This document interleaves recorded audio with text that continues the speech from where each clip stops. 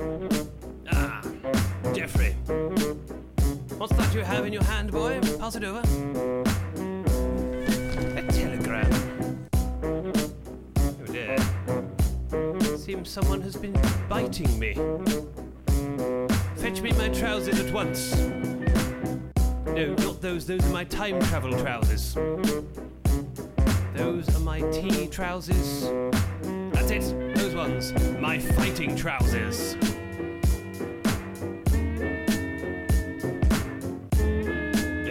Yeah. Dear sir, regarding your recent foray into the rap business and the scene you portray, see, I don't normally approve of war games, but he's biting you, is what they all say. And by Harry, they might be right.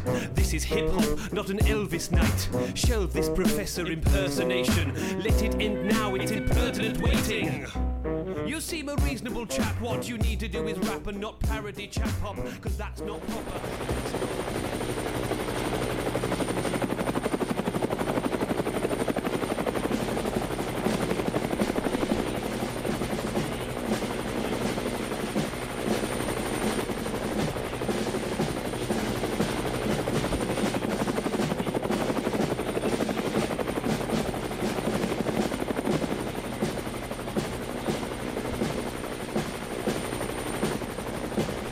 In 2018, a subpar podcast was sent to a women's prison by a military court for poor content they definitely released.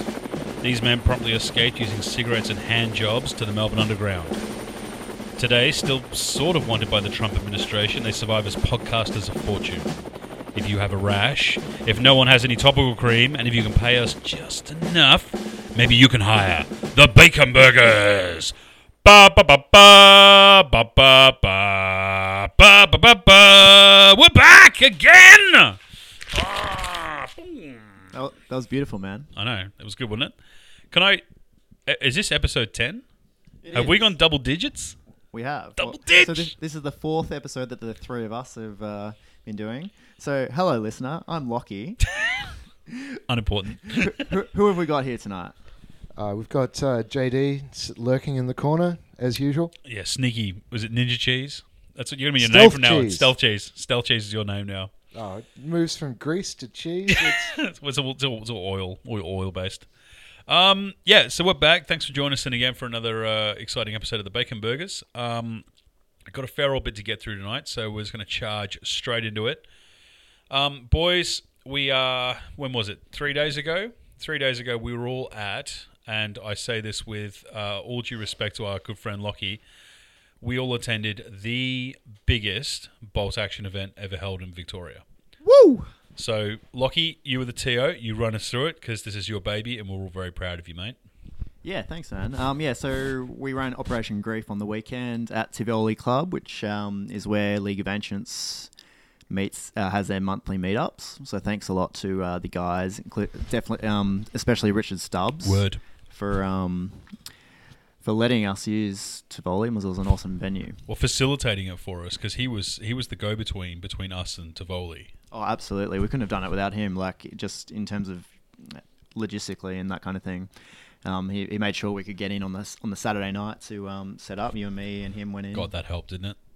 My God, that helped. We would have been in trouble if we couldn't get in because there was shit everywhere when we Oh man, we would have walked been in. there really fucking early in the morning if it hadn't have been for that. Yeah, word. Yeah, so it was, as you said, it was the biggest tournament ever run in Victoria that we know of. But no, I'm pretty sure it was. Yeah. So we had 27 players plus the Gumby, so that's 28 players, which is what I'm calling it. We're coming so close to the big 3-0. Oh, we're like at one point. Oh, do you reckon we can fit another table and get a couple of other guys? Just We so could have can got the hit table and we had the space. 30 players. Oh, we had plenty of space. We could have fit like heaps of people. The terrain would have been an issue, maybe. We would have been able to slide it, but We would have been able to pinch some stuff off of some other tables and just rustle up get some empty beer steins or just something like that. Yeah. It's a silo. There's silos. Some styrofoam offcuts, London style. Ooh. We're going to talk about the GT later because I'm going to flame those fuckers out. Shame on you. Shame on you fuckers. Space elves, take that. Oh. no. Okay. The terrain at Operation Grief was beautiful, though, guys. Off its tits. And it was like hats off to everyone in the community who brought. Do you want to give some shout outs to terrain providers? Yeah, so I'm probably going to miss some, so I need some help. But we've got Mark Newman, who provided 3 or 4 tables. We've got Viv from Knights of Dice, who provided some tables. Brad Moran, Nick Beattie. Oh, that Nick Beattie board. We're going to talk about that a bit later. Oh, my God. So That beautiful. was just off the hook. Beautiful. Yeah, That's it really exactly what we want to see in this community. It's nice that there's somebody else. And also Tristan, of course. Whatever. who- It's all who good. It's all good. Provided probably 4 tables of terrain, maybe 5. 3 or 4, jungle, desert, couple of Normandy. I don't know. Whatever. I bought my single. JL. Oh, Yeah. JL! Look at him. Oh. You might forget someone. There you go. Yeah. But no, it was important because it was my first table that I've built for Bolt Action, and I'd been going really hard all the week before getting those trees. That was a really nice table. They look really good. I played on that table. It was good. It was interesting. Blocks to line of sight. It was a good board. Well done. You should be proud. I think I played on it as well. It was cool. Cheers. But yeah, so we had 28 players. There was only 2 games. So as we said on previous podcasts, we were aiming this event at new players, trying to get as many new players in, because we're trying to build the community in Victoria, and it's looking up. I think It's looking healthy. I'm very positive hell about this scene as it goes forward. But the idea was there was no podium, there was no results.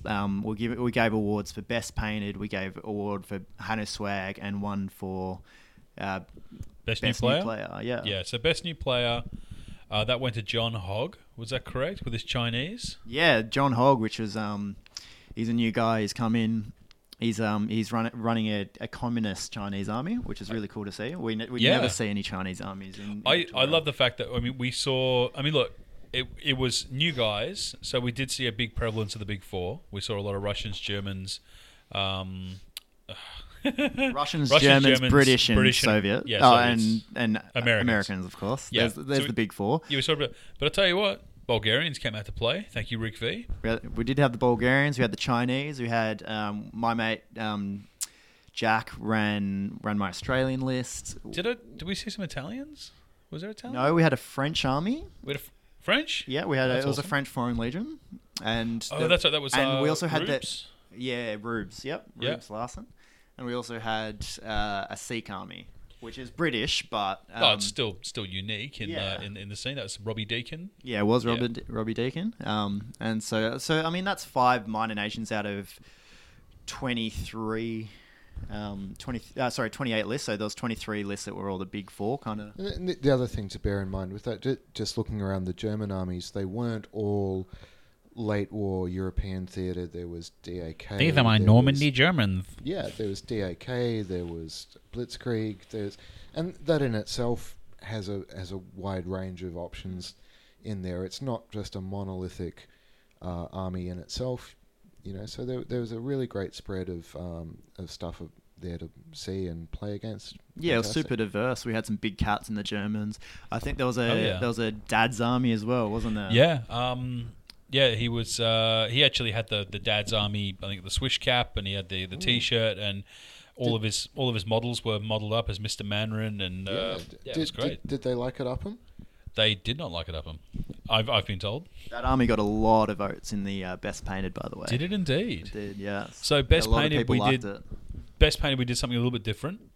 We basically took the top 10, and those 10 players all before lunch set their armies out on a table so that people could. Because I find that generally, if you just say everyone just leave your armies out for best painted, everyone has to kind of move around a large area and people miss stuff. And if it's all in the one place and it's pretty centralized, you can kind of pick through it and go, well, I like that and I like.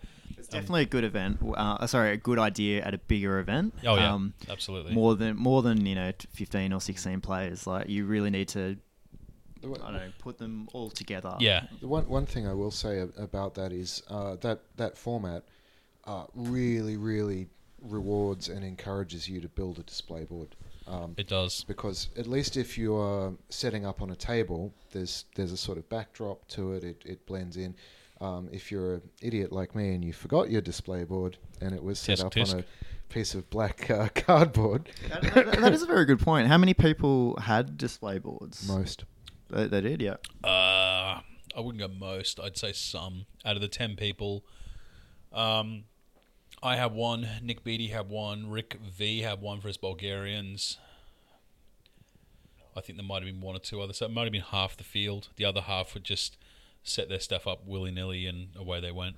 Yeah, no, it was really cool to see.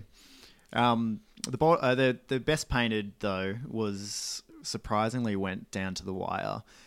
We did a Brownlow system, so everyone had basically 3 votes, and you'd go 1, 2, 3, would get 3, 2, 1 votes. And I was tallying them up, and it was so close between two players, and by the end of it, they were drawn on 27 votes apiece. That's pretty epic. Which is, I mean, it's great to see considering, like, just that competition, I guess, in trying to win Best Painted. Absolutely.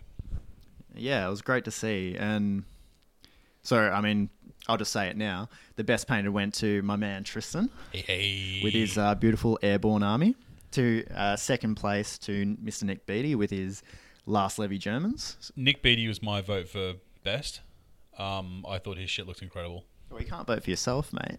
I did not. I did not vote for myself. I hope you didn't.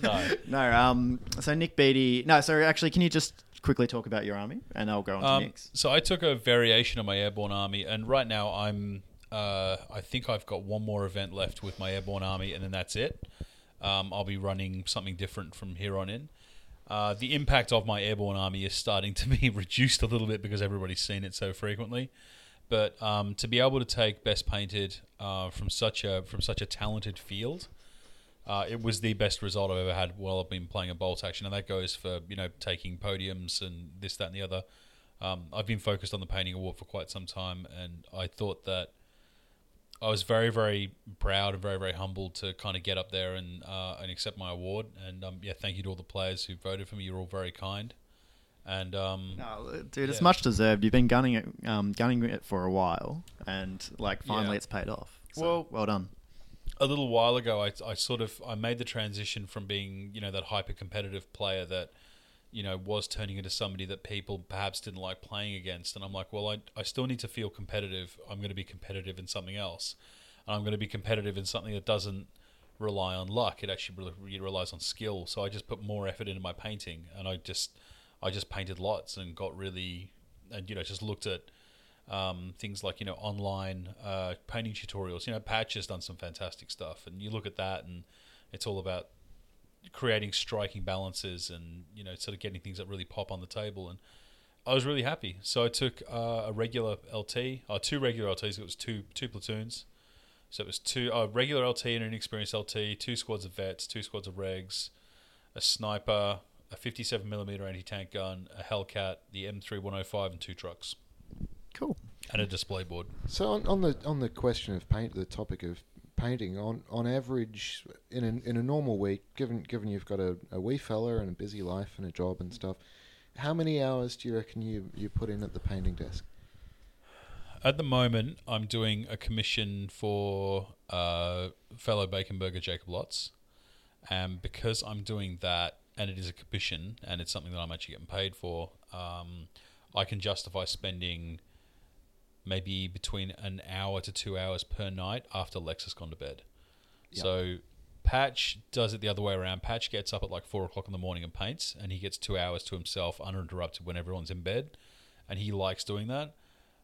Fuck getting up that early, because seriously, I cannot even think straight. I can't even believe that he does that. Wow, that's ridiculous. He's so committed. Seriously, it's actually scary. I've got massive amounts of respect for a man that can produce that level of hobby at that time in the morning. I can barely walk to the toilet and use the facility properly, and Patch is painting armies like that. So.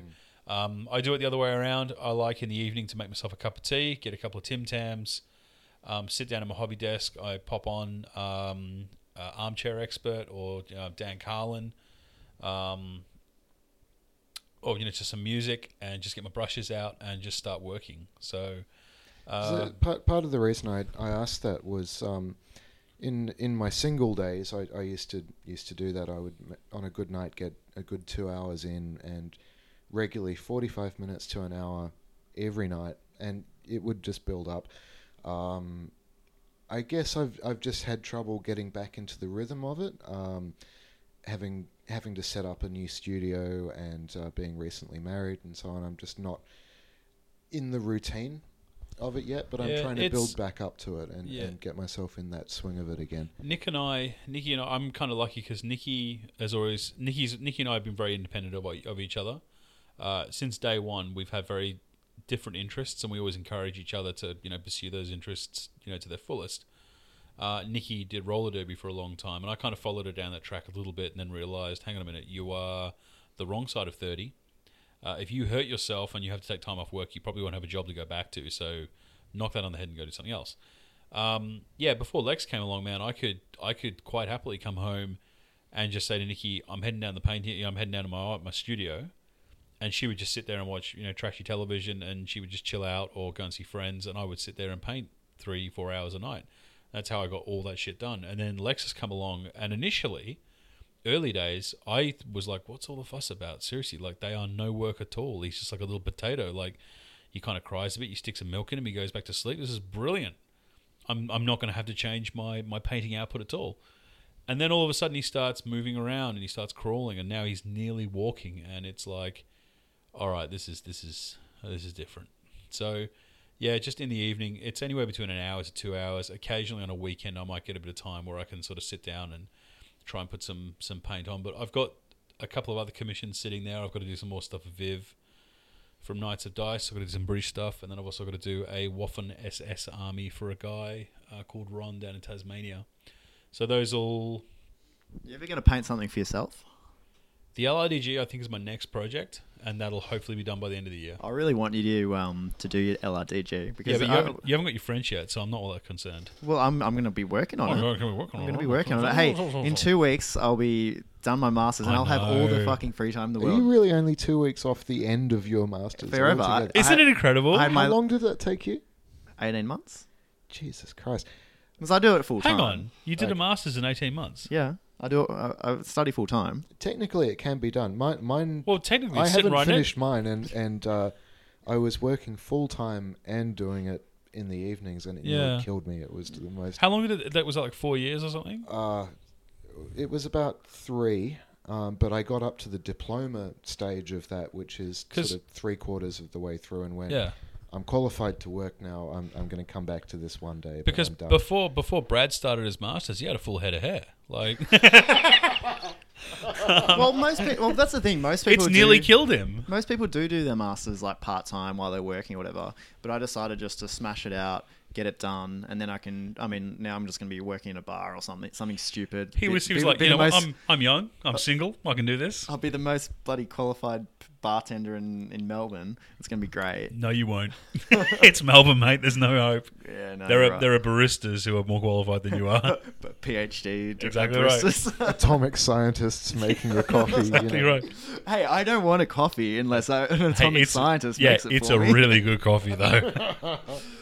Gives you a healthy green glow.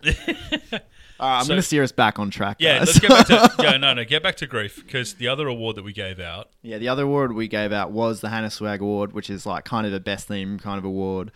And that went to Mr. Nick Beattie, who did come second in the painting prize, but he did really well. He was always going to be the first contender in the Hannah Swag, because his army is basically the highlight of it is the King Tiger, which he's converted the shit out of it. He's painted it beautifully.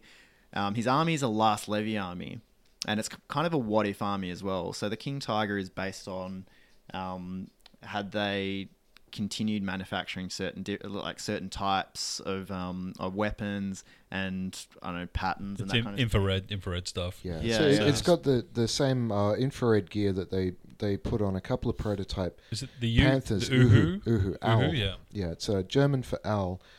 So in the reality, it would be run with a half track that had a great big infrared spotlight on it, and every tank had an infrared rangefinder and so on. And the assault rifles had a vampire. The assault rifles had like a similar scope, but you had to like lug around a battery pack with it, which was like Ghostbusters. Yeah, it was crazy. Like, have you seen this? Yeah, it was so awesome. And he submitted heaps of cool fluff as well. You know, Oh, he pages gave worth. everybody like a propaganda. Signal magazine. Did Yeah, he it give was amazing. Did he give it to everyone? Everybody got a copy See, of that's that. cool. I've got mine at home. I was like, he said, "Here you go, you have one of these." I'm like, "What is it?" He's gone, "Oh, it's the fluff for my army." I'm like, I thought he just gave it to me because I'm the TO. "No, He's he gave it to all of us." everyone. As soon as he Jeez. gave me that, I'm like, "No, he's winning Hannah Swag." Because originally I was like, He was gunning for it. he was gunning for it hard, but I was arguing. You and I had a couple of conversations because I was never in the running for Hannah Swag, and I'm You fine didn't even with that. submit any. No, any I fluff. didn't. At the end of the day, no. It's, my army is not historically. Well, it's accurate, but it's not. There's nothing. It's accurate as in there were Americans in the war. You Eventually. asshole! I've just been roasted. There were Americans in the war eventually. Eventually, at some stage, they had trucks. in Europe in 1944. Yeah. No, So it was fabulously impressive. I mean, It was, I it had was. I had a tilt at Hannah Swag because I took a Operation Grief list, thinking, okay, that's kind of in theme, but no, that just went above and beyond. the Just only other really person beautiful. I thought really did the diligence was Rob, because Rob put a lot of effort into it, but again, it wasn't his army as well. So like it was your army. Yeah, that was the other thing is, and I mean, the dad's army probably was up there as well. yeah, on, word, on, yeah, that was really nice. for Hannah Swag as well. I think the way that we did that, the top 10 on best painted, I got your permission to, because essentially what you were going to do is in between round one and after round one, during round one before lunch, you were going to go around and select 10 armies. You had to Gumby, and I'm pretty sure that you played all the way up until lunchtime because you were running a new guy through the game. Yeah, we Hell of a were night, having Peter? Peter, yeah, he was. He looks like he's- Donald Sutherland, by the way. He's a League of Ancients guy, and he was a lovely dude. And but yeah, our game went to time pretty much because it was like we had a good tactical game. Yeah. Unlike your game with Ivan, where you just got steamrolled. I got in an hour, and it's like, I got oh, that's it, guys. Fausted. I got absolutely Fausted. Ivan and I played on Nick Beattie's board, and I don't know. Like he ran what I. The thing is, if you explain it, most people go, "Well, that's just a very, very standard Soviet list." But there's kind of not a lot of soft edges on that list. There's like 2 different flamethrowers. There's a T-34-85. Just shitloads of troops. Just so many fucking I troops. think it's just a T-34, but yeah, I don't think. Oh, did I T-35? Did I? No, T-34-85. You said, but yeah, it It doesn't wasn't matter. 85. I thought. No, it had the because you turret. can't. I don't think you can get the 85 in the Stalingrad list. Oh, okay, it must have been T-34. But then. because he had 2 snipers, didn't he? No, just the one sniper. Oh, maybe he took it He had a out. ZIS-3, Yeah. a mortar. It was a strong list, like big It was. squad of engineers and stuff with a Yeah, flamethrower.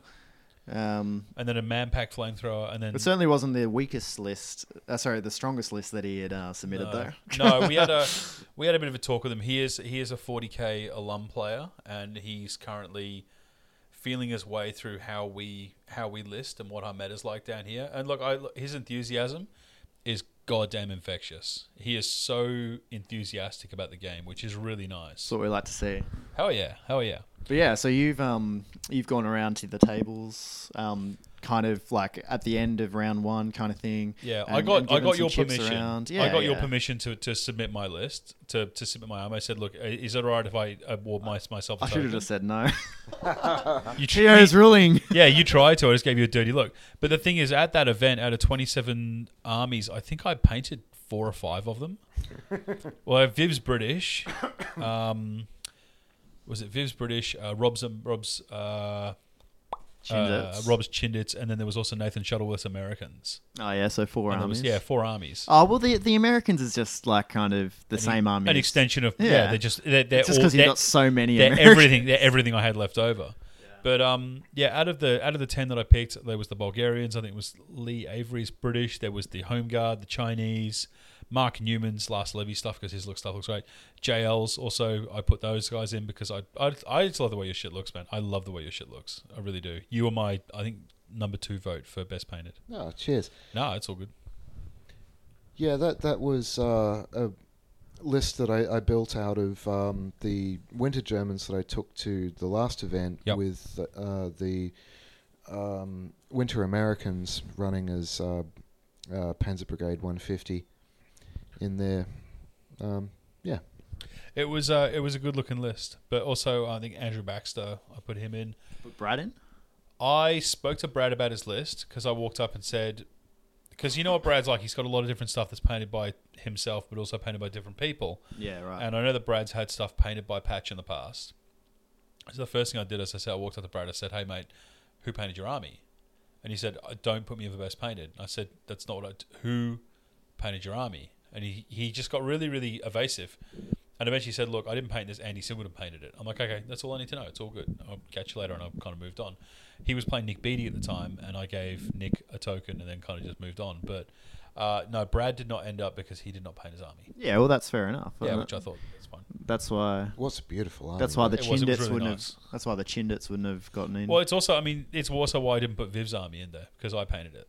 Yeah. And it's not fair for me to start, you know, it would have just been really, you know. 4 armies of Tristan. In the, yeah, in just the really top morally 10. wrong.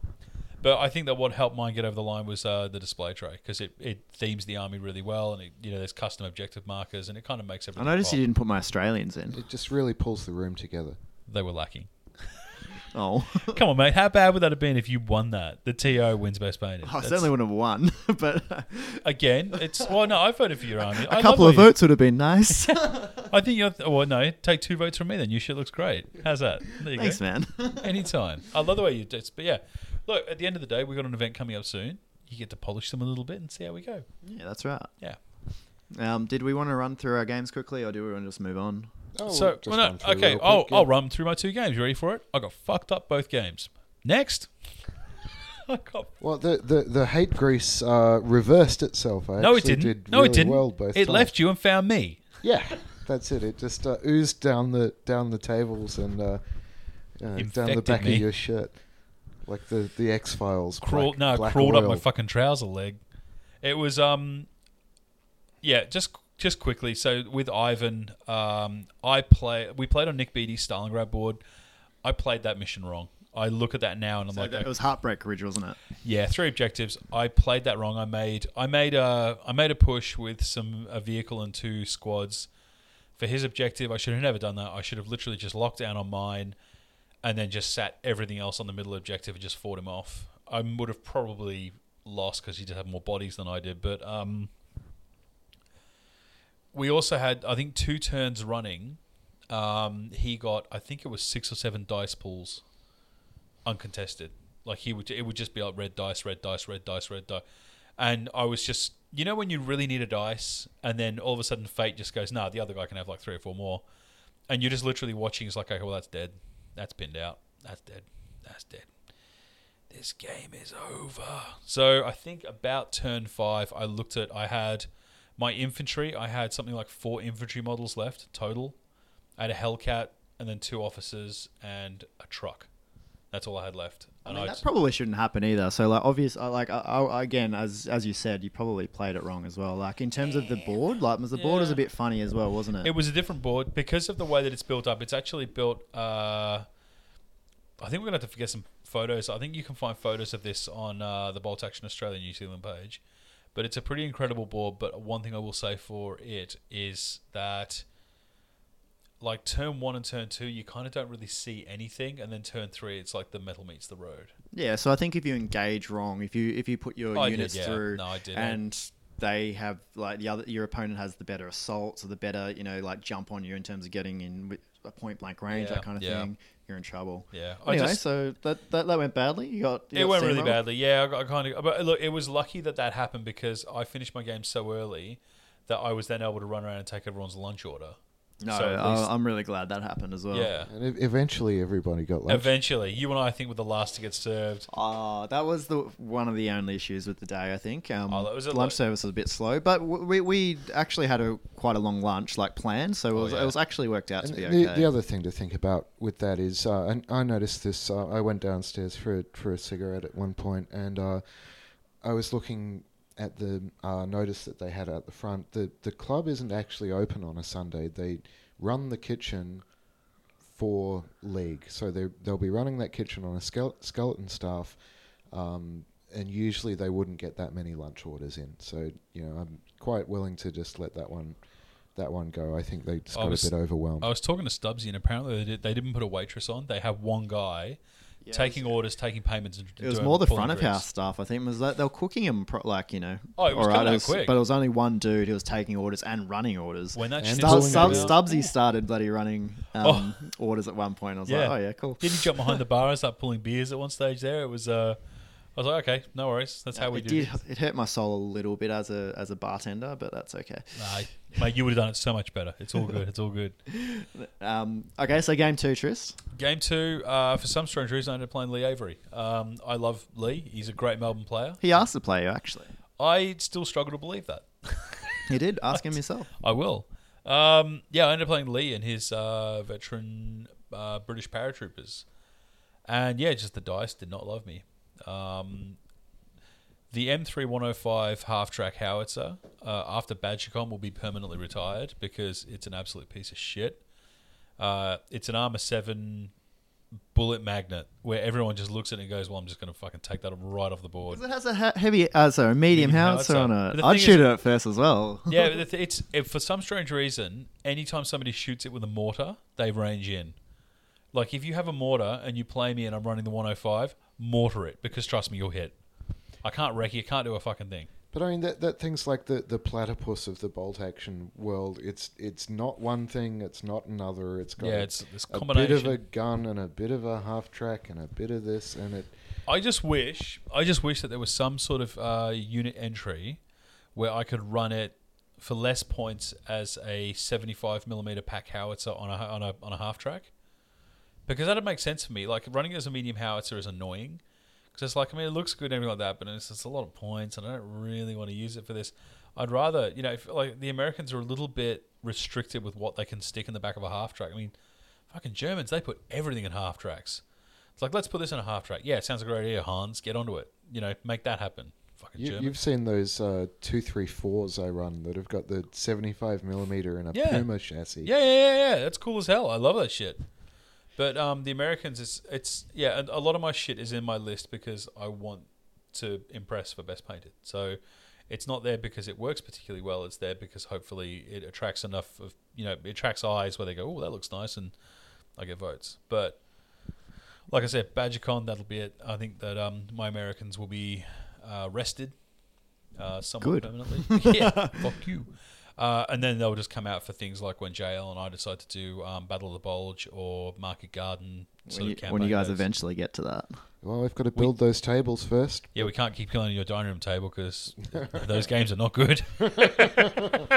Maybe just play on your kitchen floor or something. Concentrated. Yeah. I like how Tristan keeps deflecting from the fact that he got steamrolled again. And this is it. Everyone, like, I've had a couple of people. I remember, like, a little while ago, someone was talking about the Bolt Action GT that was happening up in Newcastle over the same weekend. And somebody was like, "Oh, you should go up to that. You'd be really good at that." And I'm like, "You guys do realize I'm not that good at Bolt We had a bigger Action." event than them. They had 22 players. Up high. Woo! Yeah.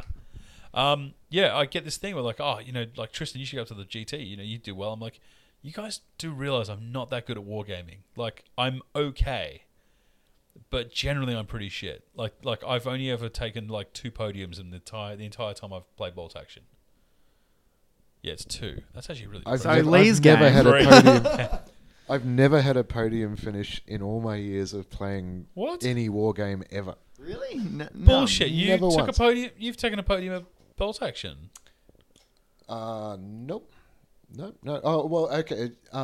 There've been a couple where it's been best German player, but there were so many British and American players that were first, second, third, Doesn't and matter. It's tough to count as well if it's an event with like a dozen players or less. fourth. Exactly. And this is I used to love it when we had best ally, best axis, best minor ally, best minor axis, and you get like the one guy who came along with Finns or Hungarians or something. I was like, oh well, you win by default, have a trophy.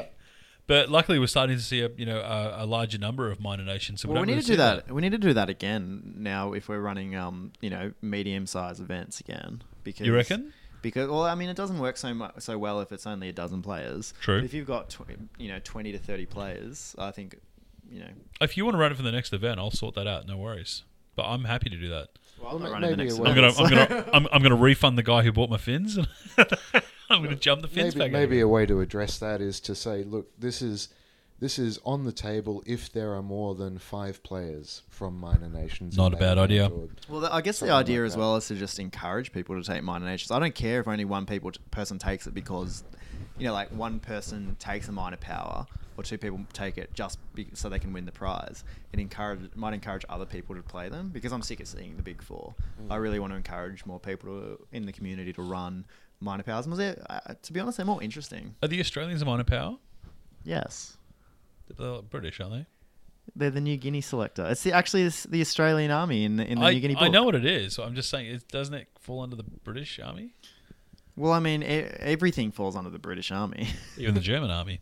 Ha ha! Like, you know what I mean? Like, there'd be no minor allied nations if you wanted to I'm pick hearing and you. choose like that. Or not Greece. French, Yeah. You could make an argument for the Finns. Greeks. That's what I said, Greeks, yeah. Yugoslavians? Who were they Yeah, on? yeah. Yugoslavs. yeah. Burma. No? yeah. Indian troops. Royal Thai Army. Yeah. So there's a lot of... Well, Indian Troops is the British book too. that's true. That is very, very true. I'm trying to come up with others now, and I'm drawing a blank. Tasmanians. There you go. Yeah, they're Kiwis again. Kiwis. British, Yeah, British Canadians is British. Canadians are British. That's kind of annoying. Brazilians. Brazilians. Thank Smoking you. Snakes. The There Smoking you go. Snakes. Is that you that's doing that list? No, obviously Who's if doing that? you're running that award again, you need to define the parameters. But I think that like for example, the Sikhs probably I'd say they come under minor nations. For example, Australians should come under minor nations, and it's just to encourage. Yeah, I'm hearing you. You know Rick, the guy who bought the Bulgarians. His next army is the Brazilians, and it's basically Americans just looking a bit cooler. Where did the So Brazilians fight? It's kind of a bare selection. Yeah. Where did the basically. Brazilians fight in World War II? They did. I think. Western Europe, Thank Did you. they? Yeah, right. I don't know that. I'm just agreeing with him because I don't know the answer. Italy, I think, but there weren't many. It was a very token Yeah, it would- sort of effort. It would be. Considering that South America was quite ambiguous. A Nazi harbour Yeah. towards the end there. To be honest, I also want to see more diversity in terms of like native troops and stuff because I know I run Papuans and stuff, and that's for representation, I guess. But I know like the French army had massive amounts of African troops from And French stuff. West Africa. I If would you- love to build a Tuareg army with the blue. Yeah, Yeah, absolutely. I'm stuff. hearing I you, think I'm that'd be hearing you. beautiful. Like If I think it you- was like 10,000 Malians or something died on the Western Front in World War II. If you look Crazy. at Berlin, at the end of the war, they actually had Africans defending the Reichstag. Well, there was an Indian unit, but much like the British SS unit, it existed more as a propaganda exercise than a real thing. But it was certainly documented. There were a few of them around. I don't think many, but it'd be a cool thematic It really would, wouldn't it? list to play. So guys in German uniforms with turbans. Yeah. You could absolutely do it. Yeah, absolutely. That was the thing.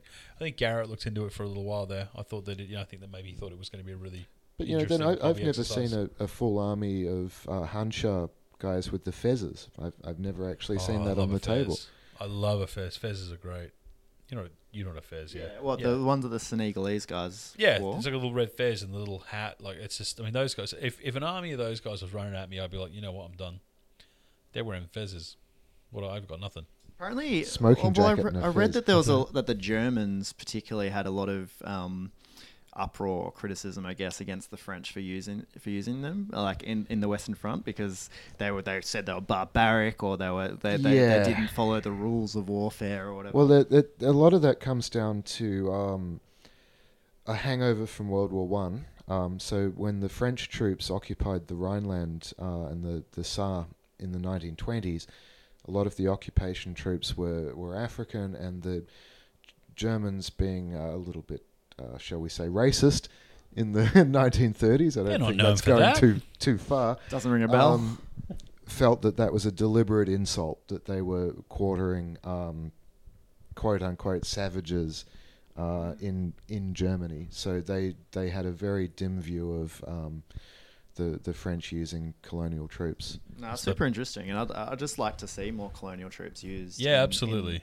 Because like it's representation as well. Like Not every guy who fought the war was a white guy. Like there is actually, well, somebody was running. I mean, like Chinese and Japanese people would probably say that the majority, and Eurasian Russians would say that the majority of people who fought weren't white. Yeah, exactly right. Yeah. I'm hearing you. But it's Byron. What army did Byron run? He ran Canadians. I think. I played Canadians, was Byron it? in the first game. Man, that was a nail biter. That was a really great game. So He was another one who went through for. Tell us about that game, JL. Yeah, so Heartbreak Ridge. He for a relatively new player, man, he played that really well, and we came right down to the wire in turn 6. So I was running the Brandenburgers and 2 squads of full strength Volksgrenadiers and the Panzer IV against him. He smoked my Panzer IV with his Sherman. Veteran Sherman gyro stabilizer. That thing just hosed down a lot of stuff. But those veteran Brandenburgers, they stuck around. The end of the game, there was just dribs and drabs. I think 3 men left out of the original 7 men of those 2 squads kicking around, holding the centre objective, but we were getting very close to it being contested. I still had a full 10-man Volksgrenadier squad holding my backline at the end of the game. But yeah, it was an absolute nail biter. He played that really well. If he keeps up playing, he'll be a very good player pretty soon. That's awesome to hear. I think he's come from other systems as well. He knows the mechanics of how tabletop games work, and there are a couple of the fiddly little rules about set down and certain things that he's still sort of figuring out. But it was a really good game. I think like Brad, Byron is also a Canadian, so that's fantastic. It's nice to see Canadians well represented in the Melbourne scene. Well, that's going to get some flame. Jail, what did you play in the second game? I played your Australian army. Oh, yes, you did. I did. Did you play it? It wasn't or did me you who was actually destroy playing it. So, more of the latter than the former. Young Jack Williams, yep. Yeah. It didn't go well for Jack. I think the thing about meeting engagement, formerly max attrition, is there's a particular sequence of what units you target early on in the game. So anything that you can one-shot, you just target that, hammer it down early on in the game, so you're reducing your opponent's dice pool. We both deployed across the table in a pretty sort of linear way, but I had my tank in the middle, coming up the road. Did your Panzer IV have Tiger Fear? Yes. It did, there you go. It does have Tiger Fear. I always forget to use it, but it does have it. What board were you on? The jungle. Oh, no, not the jungle. No, it wasn't the jungle one. It was just a Western Europe, fairly generic sort of... I played both games on the same table, actually. Oh, you should have told me. Sorry. It didn't matter. By that stage, it was okay. By that stage, you knew how to play it and you had to win. Well, what happened was... So I concentrated all of my strength in the middle of the board and just had flanks on either side, whereas he'd spread it out much more. So what I was able to do after I'd picked off the small squishy units was swing around to one side, so that 2/3 of my army was facing 1/3 of his, and just really hose it down, concentrating on every turn. Kill the squad outright. Don't just sort of half kill it outright, and take that dice out of the bag. Obviously that's how you win max attrition. It was an interesting army to play against, but that army really struggles against armor. I forgot when I did the round 1 matchups. I actually matched him up against our good friend Nathan Shuttleworth. And I thought, Nathan Shuttleworth will be a good opponent for him, as he's very, he's very relaxed. Oh, you arsehole, you did. No, because He's a very relaxed guy. No. But he had a Sorry. Pershing. Yeah. He had So- a Pershing. Yeah. And That was the arsehole I part. forgot that. And I don't think there's anything in Jack's army, that Australian he army, had a that could Piat. actually, yeah. A They can actually Piat. hurt the Pershing. So that was.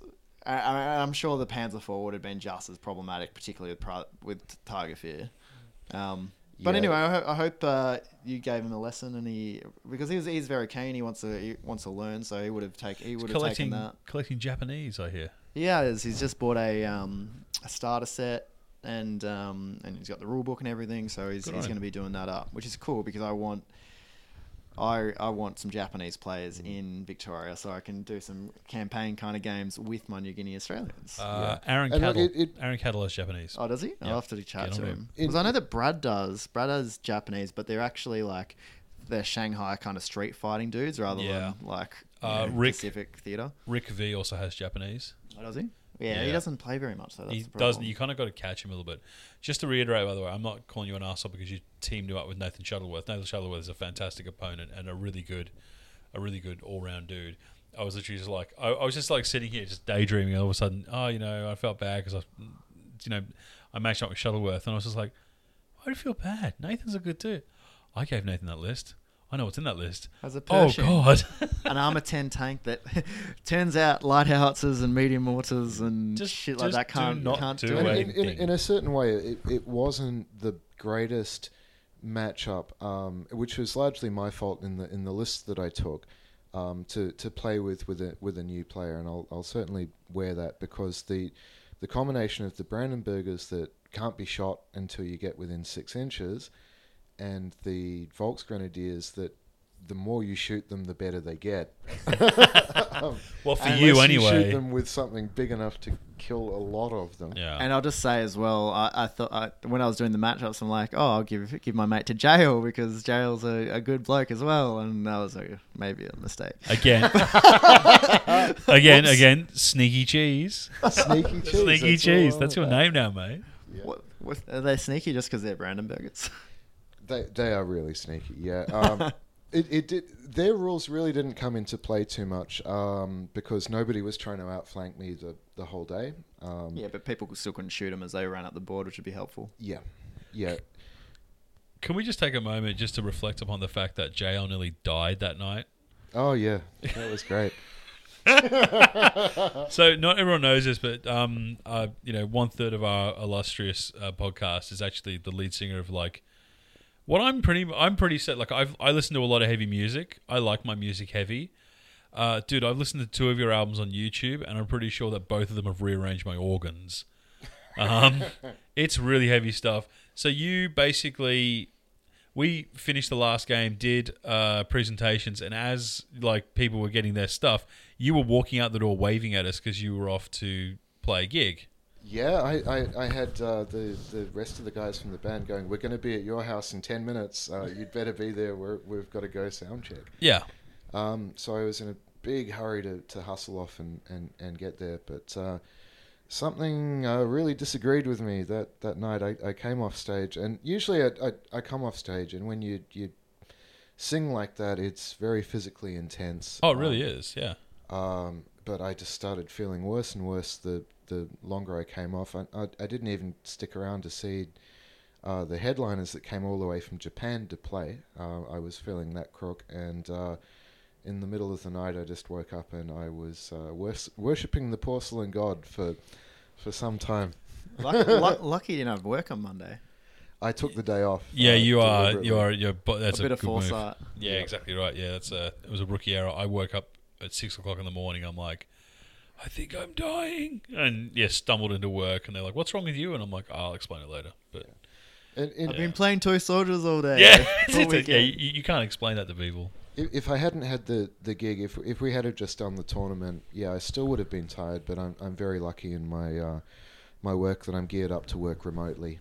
I travel a lot for work anyway, so I would have normally just taken my laptop home with me on Friday night and said, I'm going to work from home in the morning and maybe come in the afternoon or something. Man, I was wrecked after Sunday. Oh, you do. Yeah.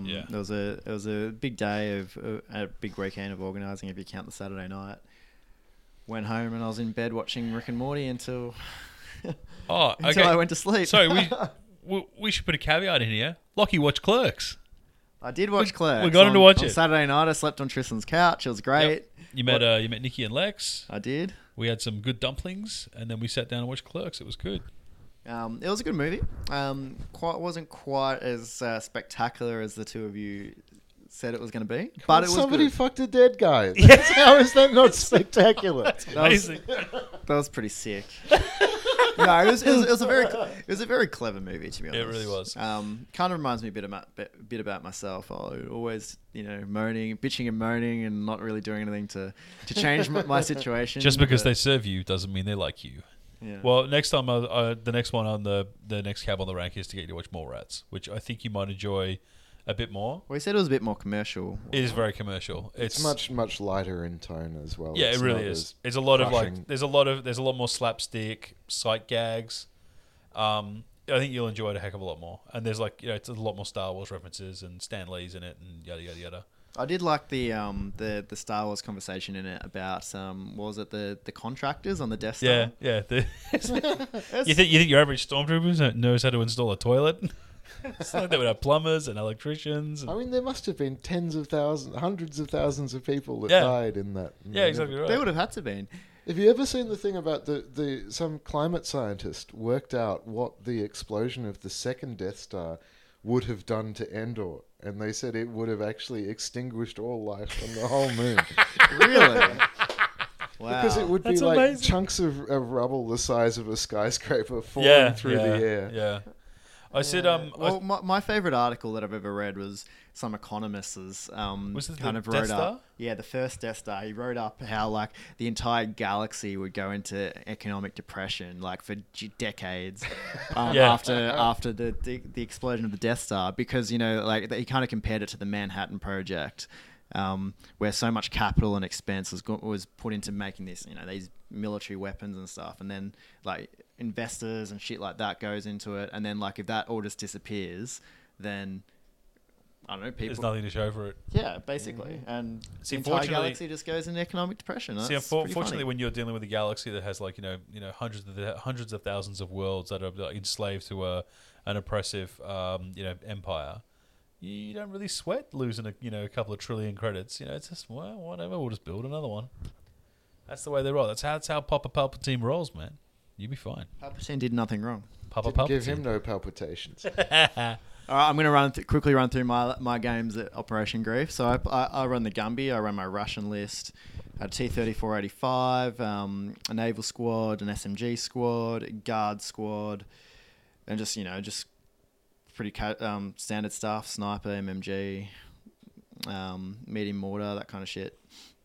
So I played against Peter from League of Ancients.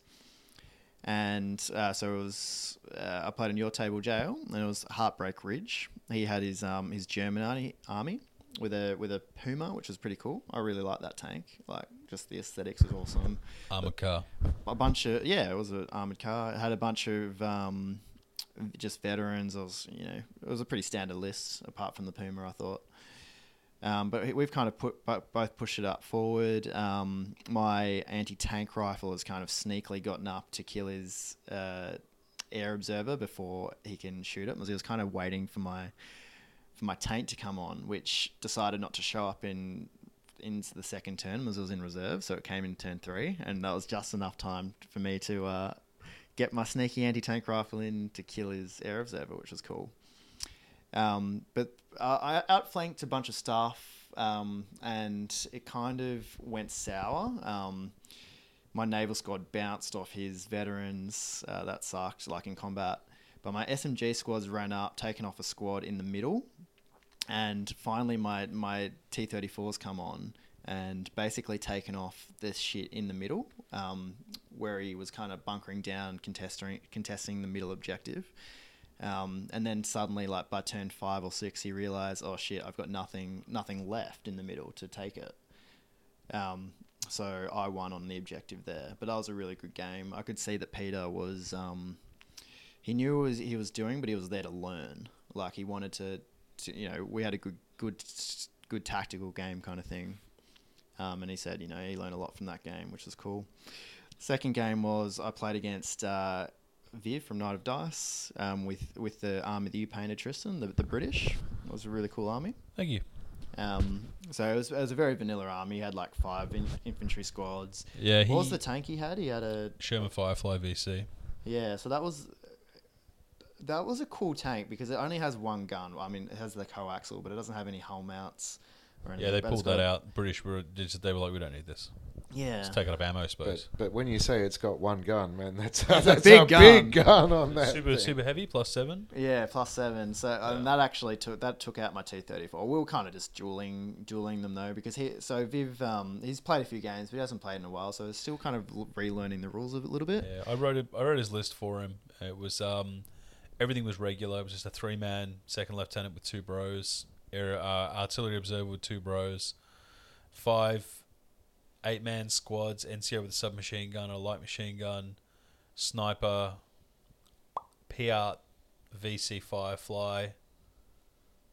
That was it. It was like 1,000 points. I was kind of really. He got me to paint that up the British Starter Army, and I just sort of popped that together for him. That was a good looking list, but yeah, so we kind of just threw down, and we ended up drawing on points. It was kind of funny in the last turn or two. Everything on both sides were pinned out. We just kept failing order checks, and we're just kind of laughing at each other, having a good time. It was it was good to see. Good game. Yeah. Viv's a good bloke, so it's nice to see individuals like that in the community. Yeah, for sure. His company's awesome. I love his terrain. I love it when he comes to events. He's a good dude. It is just really good to see him floating around the place. It was Mike Parker was also talking about stopping by, but didn't have the chance. Yeah. Excuse me. So we also had a few big cats though at the event, didn't we, guys? I saw a few. What do we have? Nick Beattie had the King Tiger. He had the King Tiger with. He's obsessed with the King Tiger. He loves it. He wants to take it to Operation Bear as well, I think. But I think so. Mr. Brad Moran had a Panther. He almost took a Sturm. I almost convinced him to take a Sturm Tiger. That would have been pretty funny.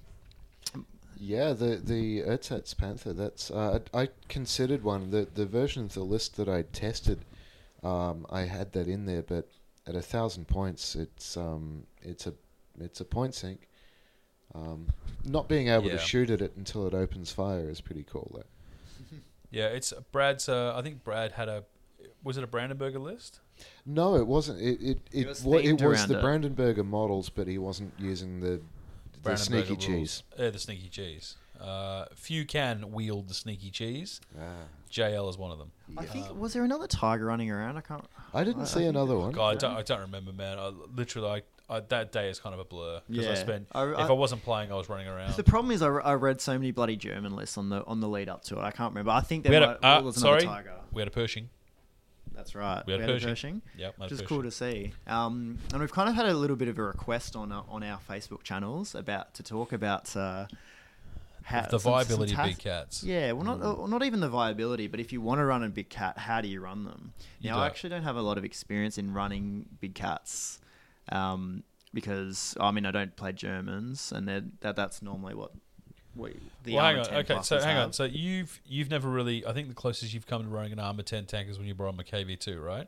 Yes, I have run that, and right. that's not a very good tank. But no, it's not. But JL, have you run Armour 10 frequently? Yeah. I wouldn't say frequently. And when I say Armour 10, there's a bit of a caveat to that. The Tiger, Panther. Yeah, the Tiger itself, we don't tend to play enough big points games to really warrant that. The Panther, where it is technically a medium, but it's 10 on the front, I'll bring up the Panthers now and again. So that's about 350 points, isn't it? Yeah. Compared to a It's Tiger, still- which it's is a still, little bit... 500, I think. See, here's the Yeah. thing: is we have this thing that basically says, nah, they're not worth it unless you get to big points games. Mm-hmm. Now, if you want to run a 1,500 point game, would you think that a Tiger is worth it at 1,500 points? Yeah. Even at 1250, I reckon they're much more Yep. viable. Just because it's you've got viable. Whether I would say it's automatically worth it, look, I find myself a little bit disappointed in the way that I handle armor on the table quite regularly. I find that fluff it somehow. It just doesn't do what I'm I want recalling it a to. game between you and I at Brad's Tank Wars game, which did not go Yeah, well that for didn't you. go well. No, that didn't. But if you look at the, so what did I have there? I had 2 Stugs, a Panther, and an Stug armored 42. car or something. There's still 42 in there somewhere. You were just outgunning and outdicing me with those open-topped little. Well, I have 4 gremlin. Hellcats, 2 Wolverines, and 2 Greyhounds. My whole thing was like a Ooh. light. Well, no, I won best theme for that. I won Hannah Swag. Oh, did you? Yeah, cool. Yeah, and it was the whole idea was it was a light recon element. Mm. Everything was lightly armored. Everything was open topped. Yep. It was all glass hammer. But here's good against the field though, for sure. well, no, I got absolutely steamrolled by Garrett game 1. He But he had his absolutely LRDG. yeah, which again fucked was a lightly armored list. yeah, lightly armored, Like, and technically a tank platoon, but it was technically a tank platoon. But I mean, tell you what, he absolutely poleaxed me. Mm-hmm. Here's the thing: is you guys are saying between 1250 to 1500. Yeah, they're not optimized, but they're viable. I disagree because at what do you say it was 550 points for a Tiger? From memory, I mean the book's here somewhere. Give or but take, yeah. it's ballpark it. I can take 2 to 3 Hellcats for the same points, and they've got what's the penetration value on a Tiger's gun? Oh, it's Hellcats are really good though. It's a false super heavy.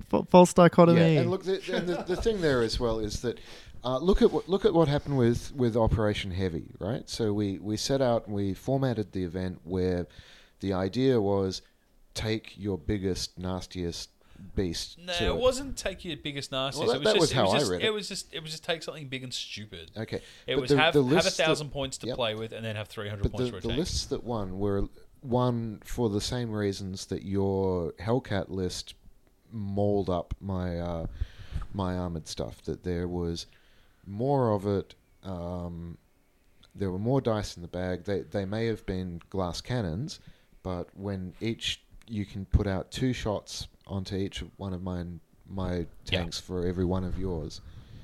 You're in a good spot there.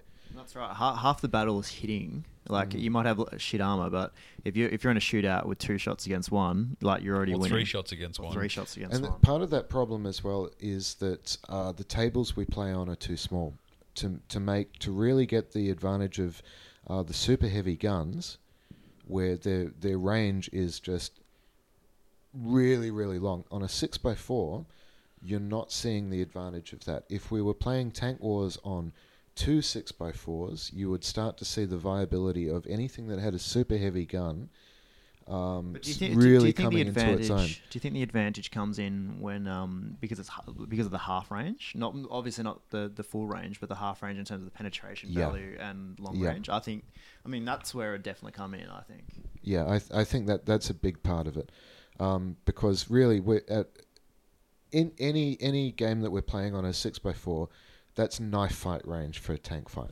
It really is. That you're really usually the sweet spot for engagement with tanks is somewhere between 1.5 kilometers and 750 meters. If we work out what the It's so far scale away, it's is- to the point where you need optics to see what you're shooting at, is what Yeah. you're getting at. Yeah. So we're really playing at point blank range, which is a little bit silly. So that certainly all of the analysis I've ever read around where the big cats did well in real life was that their engagement range was long, their optics were good, their fire discipline was good. They would be hitting you at a range where you would have to be in their target zone for quite some time before you could close and get to. Well, Yeah, it that's was also why like- something like a Tiger would just kick the shit out of T-34s, and they're shooting at like double the range essentially. Yeah, but Germans were also really good at ambush tactics as well, of setting something up, making sure you couldn't see it. You'd be driving down the road, then the lead vehicle takes a hit. Hopefully, they can then But you score can a hit also on the do end that vehicle. For sure. Sorry, you can also do that with the long range as well, right? No, that's what I'm getting at. Yeah, It's, yeah. it's like all of a sudden, if you're in a vehicle column of like 5 or 6 different tanks on a road, the lead vehicle is suddenly ventilated, and it's on fire, and you're watching all your friends die, and then perhaps 3 or 4 vehicles back, another vehicle's taken out. Well, it just sows panic because all of a sudden it's like, okay, these things are shooting us from a long way away. We don't quite know where they are. That's the advantage of the German army, the dichotomy of that. the way that they handled their business was extreme. It was brutally effective. So at the kind of ranges that we're talking about for bolt action, I would put my money on a Hetzer rather than a Tiger every day, in that relationship between it's nearly half the cost, but it has a gun that's not significantly worse at What's the pen on a Hetzer? It's a heavy AT gun on that Yeah, tiny so that's what I'm little getting thing. at. Like if you run a Hetzer which is +6, what's the armor 8, armor 9? It's armor 9 on the front. It's got weak side armor. Yeah. But it's tiny. It's very hard to hit it. And that's the good thing about something like a Hellcat. It's also not open topped, but it doesn't have a turret. So that's It has that 360 degree MMG on the top which is is neat. remote controlled. Yeah. Yeah. The thing about the Hellcat, I know it's a weird unit, but it's low slung, but it's only armor 7. It's like a fucking half track. You can ventilate this thing very easily, but it does only, unless you get the heavy machine gun for it, which I never do. You get one swing, like one fucking swing, and a lot of the time, like if you, like I mean, in version 1 it was in version 1 the Hellcat was a no-brainer for me. Like it was like every fucking list I would take a Hellcat. Is that because it had recce? Yeah, Yeah, you pay your 5 or 10 points or whatever it was, and you come out, take a shot. Oh, you're gonna shoot at me? Recce behind a building.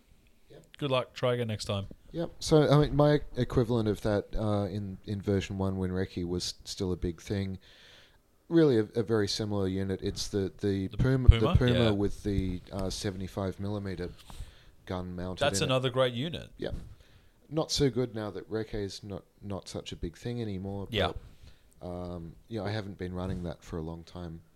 But getting back to big cats, this is the pain in the ass. Is bolt action, it doesn't reward you enough for taking something big like that. And I see what they've done with Tiger Fear. They've tried to kind of, say, well, if you want to take it because you get this cool rule, but then you also gave it the Panzer IVs. So why would I go and take a Tiger when I can take something half the price? And a Panzer IV is not quite as good. It's just a German Sherman.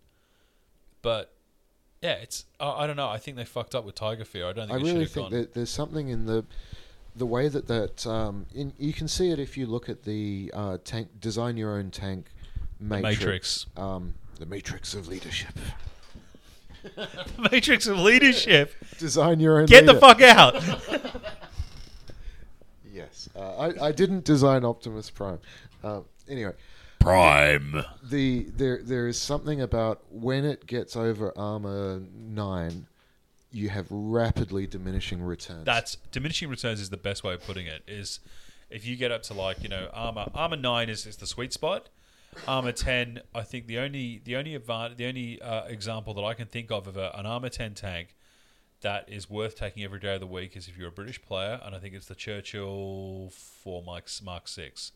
I think that's 265 points. You get an armor 10 slow tank with a 75mm gun that also has a 2-inch HE template. It's got a coax MMG and a hull mount MMG. That is the only heavy tank that I can think of off the top of my head that is worth its points because it doesn't crack 300. Yes, it's slow, but it's armor 10 and the gun is dual purpose, so you can engage infantry and artillery. Infantry and armor. I have a suggestion about what we could do to prove my point of this, which is one of two things. We either get Play 2 more or games. 3 tables and see what it looks like when the engagement range is much longer, or we play on a 6x4 with 172 scale tanks, which we could, I borrow prefer the some. first option because I don't want to have to go and buy more tanks. Yeah, but we could borrow some off a Flames player and just True. to check this. But I suspect you could kind of you could come to the conclusion that if you're at the Tiger's max range or whatever, and you're fighting against the T-34 with much less range, then the Tiger's going to win. But No, it's one shot. You miss a shot, it closes range, and all of a sudden it's shooting at you. And this is it. Like a lot of like tank dueling, I find comes down to luck. How many times have we had it where we've had tanks that are sitting right next to each other, and then you're rolling 1s and 2s to hit? It's a fucking dice roll, and you kind of have to give yourself the best possible chance. The nations that give themselves the best, or the nation that gives itself the best chances, are veteran Americans. Because they get the gyro stabilizers on certain vehicles. I think Sherman's Chaffee's. I think the Pershing gets it. As you said, though, the German tank would be able to hide itself in cover and stuff as well. So. Oh, the Hetzer? No, I mean like the whatever's got the bigger range will be able to hide itself in cover. So it's not only getting doesn't have to move to shoot, but I mean, we come down to part of how things played out in reality, which was that there were more tank kills coming from Stugs than there were from those big cats because. Yeah, you're not trying to necessarily move a Stug around. You put it in a bush and go, this is really a bush, guys, please believe me. Yeah. And just wait for something to come along. Well, it's ambush tactics. They did that with most of their tanks, and the whole idea was you literally hide the fucking thing. But you do that, you don't need a turret on it. No, you can point build it in a three. direction. You can build 3 of those for every Tiger that you build. That's the rub, and that's unfortunately the rub. Is like the Stugs were remarkably cheap and easy to pump out. And yet they started to go down this avenue of like bigger is better. Yeah. So we've talked in the past. I'm absolutely certain about whether there is a points penalty built into the German book that reflects the relative scarcity of these vehicles. My feeling is that there actually is. I mean, there's evidence maybe to the contrary in the vehicle design matrix, but my impression has always been that the rarity of these units. And the cool factor, the wow factor of it, really pushes those points up. I see. I think the only people that actually purchase, paint up, and field things like Tigers are new players. All right, so that brings me back to what I wanted to say. Sorry. Not just everyone bitching about how shit. No, I'm not bitching about it. I would love for them to be more viable. So I think the question is, which I'd like to explore just a little bit more, is if you want to run a big tank, how do you do it best? What do you like if you want to run a Pershing or you want to run a Tiger or a Tiger 2 or do you want the real answer or the cynical answer? Well, don't say just don't do it. No. I'm not going to say that. I'm not going to say that. Okay. The cynical answer, if you want to do that, is you don't take it to events. You run it on garage. But if you want to run it at an event, if you want to run it at it's right, if I were to answer that question, it would be. I would want to have some kind of secondary anti-tank, a Pack 40, ideally. Well, there's your list. Yep. You're done. Tiger and a Pack 40, you're done. Depends on the size, but something that can go. You have put a pin on your opponent's equally heavy tank, and yours comes on from reserve. When that one's pinned and unlikely to be able to get a shot at you, you take that out. I mean, you will bully the shit out of an infantry list with it, but it's psychological. The best thing to do it when facing... maybe flip that around the other side. What do you do when you're fighting against a big cat with your army? Try and avoid it, I guess. You ignore it. You just go, you can maybe kill 1 unit a turn. If I've got 8 units, there's only 6 turns. You're almost not going to be killing 1 whole unit every turn. That means that by the law of averages, you will hold your objectives. Remember, it can't capture or hold objectives. But I guess what you can do, particularly if you've got Tiger Fear, I guess, is put yourself in a position where a lot of the battlefield is in view of the Tiger. Mm-hmm. I actually found it pretty amusing actually on the weekend when I found out that Tiger Fear. Like, if you're a tank that causes Tiger Fear, you still receive Tiger Fear from another tank. So Brad and Nick played each other for round 1. Yep. So the Panther and the Tiger 2, sorry. They were Tiger Fearing each other? Tiger Fearing each other. That's only if... So say that Brad was playing Nick, it's only if you are not using your tank to attack his tank directly.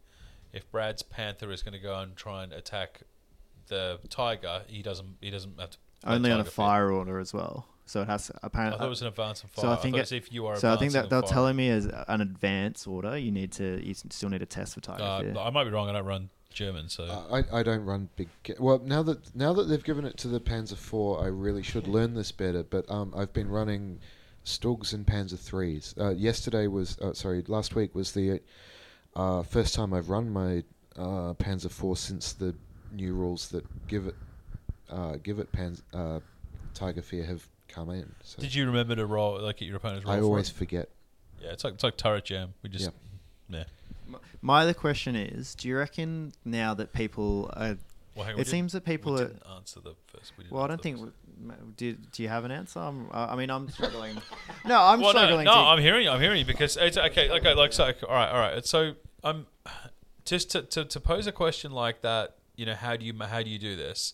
The first thing I'm going to ask you, and this is hypothetical. Okay, what's the points value I'm working with? I'll say you run a 400 point tank in a 1,000 point list. I thought you were going to say a 400 point lit. Like, I'm like, what 400 point event are you in going 1,000 to? points, you run... Okay, no. So you and I, we're all off to an event. What's the points value? 1,000 points. 1,000 points, and I'm going to run a heavy tank. You want to run a Tiger. I want to run a Tiger. I'm Or going to a run Panther even. What's a Panther worth at reg? 350. 350. How do you best use that Panther? Well, it also depends what else you're putting in. Yeah. You know, if I was going to do that, I would be Volks Grenadiers all day. Yep. Unfortunately, that's kind of what you got to do. You'd then have to be looking at a sniper. You wouldn't have any transports because you've already vacuumed up all your points. Your officer's going to be inexperienced. You'd probably try and chuck in a Nebelwerfer and a mortar because you're going to need something on the back line to take care of infantry because your infantry is definitely not going to do it. And then possibly... That'd be about it, I think. By the time you put in a mortar, a Nebelwerfer, a sniper, 3 or 4 squads of inexperienced bullshit, and an inexperienced officer, that's going to be it. Your list is done. Yep. So what you'd be looking at doing is... everybody is going to go, I can't hurt the big cat. I'm going to try and fire small arms at your Volks Grenadier squads. Surprisingly enough, that's actually what you want. You one. don't want to. Ideally, you'll lose one and upgrade. Yeah, caveat in there, you don't want them getting hit by HE. Exactly, you want them hitting by small arms. Maybe taking a body or two. Yep. But that can have a surprising impact. If you upgrade 3 units, suddenly your backline is a lot stronger than it was before. And you can use that big cat a lot more aggressively than you might do otherwise. But I guess a lot of the time you probably should be using that big cat as aggressively as you can because you don't want to be paying that many points. Yeah, but when a 100-point medium AT gun has got a very good chance of popping it, you're very conservative. Hang on. What 100-point AT gun? Oh, sorry, 150-point medium AT gun. What? Wow, hang on. What AT gun are you talking about? Let's say a side armor shot from a Pac 38. My American 57mm medium anti-tank gun is +5. I think that's 60 or 70 points, bro. Oh, so you're saying lower than... Much lower. Okay, yeah. I mean, exactly. you're talking like you're getting into like Flak 88 bullet prices. 5-point Panzerfausts. If something gets close to it, it God. can be mincemeat. A 20-point flamethrower will mess it up. A flamethrower is probably more worrisome, isn't it?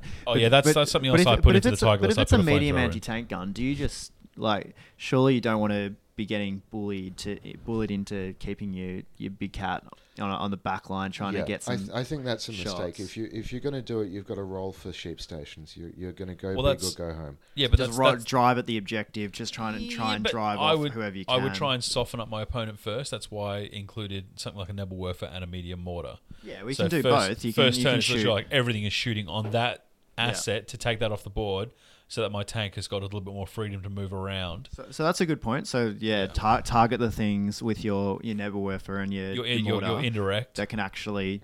Yep. One thing that maybe some players might forget is if your opponent goes into a building, drive your Tiger through that building. Assault the building. Yeah. You have to be more than 9 inches away, so you have to be able to perform a run order. So you have to be 9.5, 10 inches away from the building, perform your run order, and run the fucker over. And hope to God they've got somebody on the ground floor, the first floor, the second floor, and maybe even in the attic. Mm-hmm. Because then you might get your points back. Then you've definitely got your points back. And that's the other thing that you've got to remember, guys, is that this is my big issue with heavy tanks, big cats, is they don't make their points back. Never. Cool. And I don't think it's always about making your points back as well. And I use this as well with my T-34-85. And is that if I can trade that, if I can get enough units firing at it and, enough, I don't know, basically enough attention on it. Even if it dies, it's only worth one dice. You're not when you lose something, it doesn't, like, unlike other games, it doesn't matter what the points is worth. It's still only one die. So if you can, it's the quality of the troop that's left over after that dies that your opponent's firepower is then going to turn on. It's like if I'm not advocating for it to die. Kill it to die turn 1 or whatever. No. I'm just saying that, like, you're correct. As a player, if I'm playing against somebody who plays a big cat, yeah, I'm going to go for the big cat because I want it off the board. I either want to ignore it or destroy it. There's no grey area. There's no in between. I either literally want to ignore it and just get on with my business and just hope that it doesn't fuck me up too badly, or I'm going to turn around and try and put a hole straight through the middle of it. Now, if I'm not able to do that, then it's going to sort of cramp your style a little bit. But also, like, if I can turn around and take that off the board, I know full well that the quality of the troop that is now left behind is not great because it's going to be inexperienced bullshit, and that's easy to kill. The opposite of that, and that was what we saw at Operation Heavy with old mate that had the Tiger and the King Tiger. Jack Norman, props. Yeah, which was a very ballsy move. My Tiger and his King Tiger just sat there throwing lead down range. We couldn't even hit each other all game. But meanwhile, I'd just gone, let's kill all his infantry. When that's gone, that's just back off. That's 2 turns of shooting. Yeah, just back off and go, well, now I hold however many objectives. Even if you wanted to, you can't hold them. You could maybe try and shoot me off or run me off. Tank shock me off it. But if I've got 6 infantry units, even if they're 2-man squads or whatever, you can't kill them quickly enough. That's it. You've only got 6 turns to do your damage, and yeah, like I said, Anthony will probably have Anthony's run a lot of big cats. He loves running big tanks. Sadly, he doesn't play too much anymore. But yeah, like, the thing is, I look at Brad. Brad took like a fucking Sturm Tiger to an event and had a great time with it. So at the end of the day, like, if your focus is to go to an event and win, big cats are not going to help you do that. I'm sorry. They're just, you've said it perfectly. You had 3 tanks all throwing lead at each other. I imagine they were, not at long range. Maybe they were. Maybe there was cover. Maybe there wasn't. But at the end of the day, it's still one shot. Now, if we start getting some sort of metric where all of a sudden, Tiger can fire 3 shots in rapid succession or something like that, yeah, that might change things. Mm-hmm. But the alternative is that you go and buy, instead of buying the one really big, expensive tank, you go and buy 3 or 4 smaller tanks, like Hellcats or Stuarts, or I'm only using Americans as examples because I know American armor really well. I know how it works. But if you go and buy 3 smaller things, like Finns, go and buy it instead of getting one big nasty whatever it is. I think the KV1 is about the most expensive tank they can get. Go and get 3 BT-42s. You might not be able to kill as much, but you'll certainly be able to put the pins down. The one thing I'd like to sort of raise about this, and it's a good segue into another segment that we wanted to cover, is this stuff. The big cats are not great for tournament play. No, they are very fun for casual play, where you might say, okay, one side has 35% more points than the other side, that covers that difference to compensate them for having a great big point sink. But in a balanced environment where everybody has 1,000 points and technically everything is supposed to match each other up, I don't think they're a really viable choice. No. Which is a shame. I love them to bits. I've got so many of them. We all do. But it makes me want to. I'm not going to because I want to do Minor Nations. Makes me want to do a German list and play a Panther or something. Well, and borrow one of mine. Borrow one of mine and take it for an afternoon. I might. Even just we'll have a casual game one afternoon and you'll get a sense of how this works. Yeah, no, that'd be cool.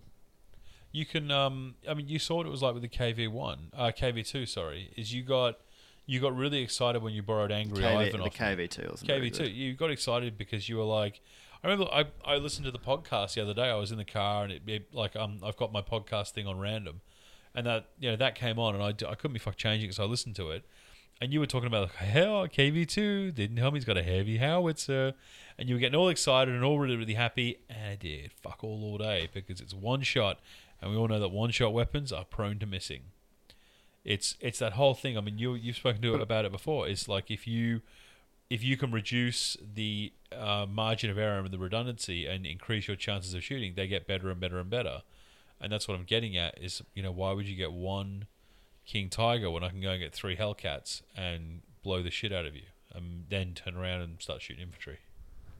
No, absolutely. Yeah. Sorry, Nick, they're not viable. That's basically what we come down to. I tried as hard as I could, guys. But turns out we can't make big cats viable. We're going to go and take a break because I need to use the loo. Yeah, my back teeth are floating. And we'll be back. See you after this. All right, and we're back.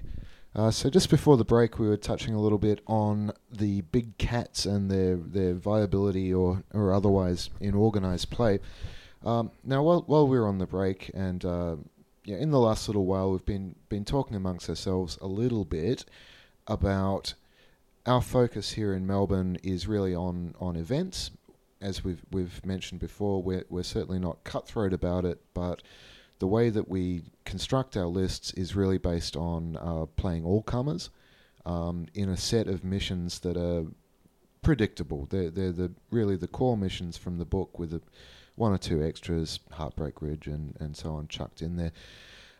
So one of the things that I wanted to maybe talk about and think about there a little bit is there seems to be another side of the game that maybe we're not seeing so much of, which is a more relaxed style of play where maybe those big tanks can shine a little bit more because you're not having to balance a list against all comers. You can maybe have a 200 or 300 point advantage to the attacker and perhaps some entrenchments or something going on the other side. What do you guys think? Yeah, well, I think, it's such a great point as well. And I think the way that we play in the Melbourne scene is basically endemic of the fact that we don't have a stable, we haven't in the past had a stable place to play. We haven't had a club where we go in, have monthly meetups and where we can do whatever you want. Like you can do casual gaming, you can test lists for tournaments if you want, but we haven't had a space that we can just rock up at a given time every month or every week or whatever to actually play games. You're not entirely correct. I mean, we do have House of War, but House of War.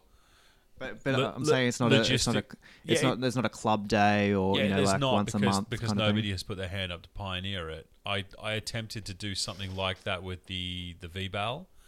VBAL was originally supposed to be an actual league where, once a month I would give you the name of an opponent. You had 3 or 4 weeks to play that person in a casual setting. And then, I'd tally results and then yada yada. We'd run it for like 6 months and then award a winner.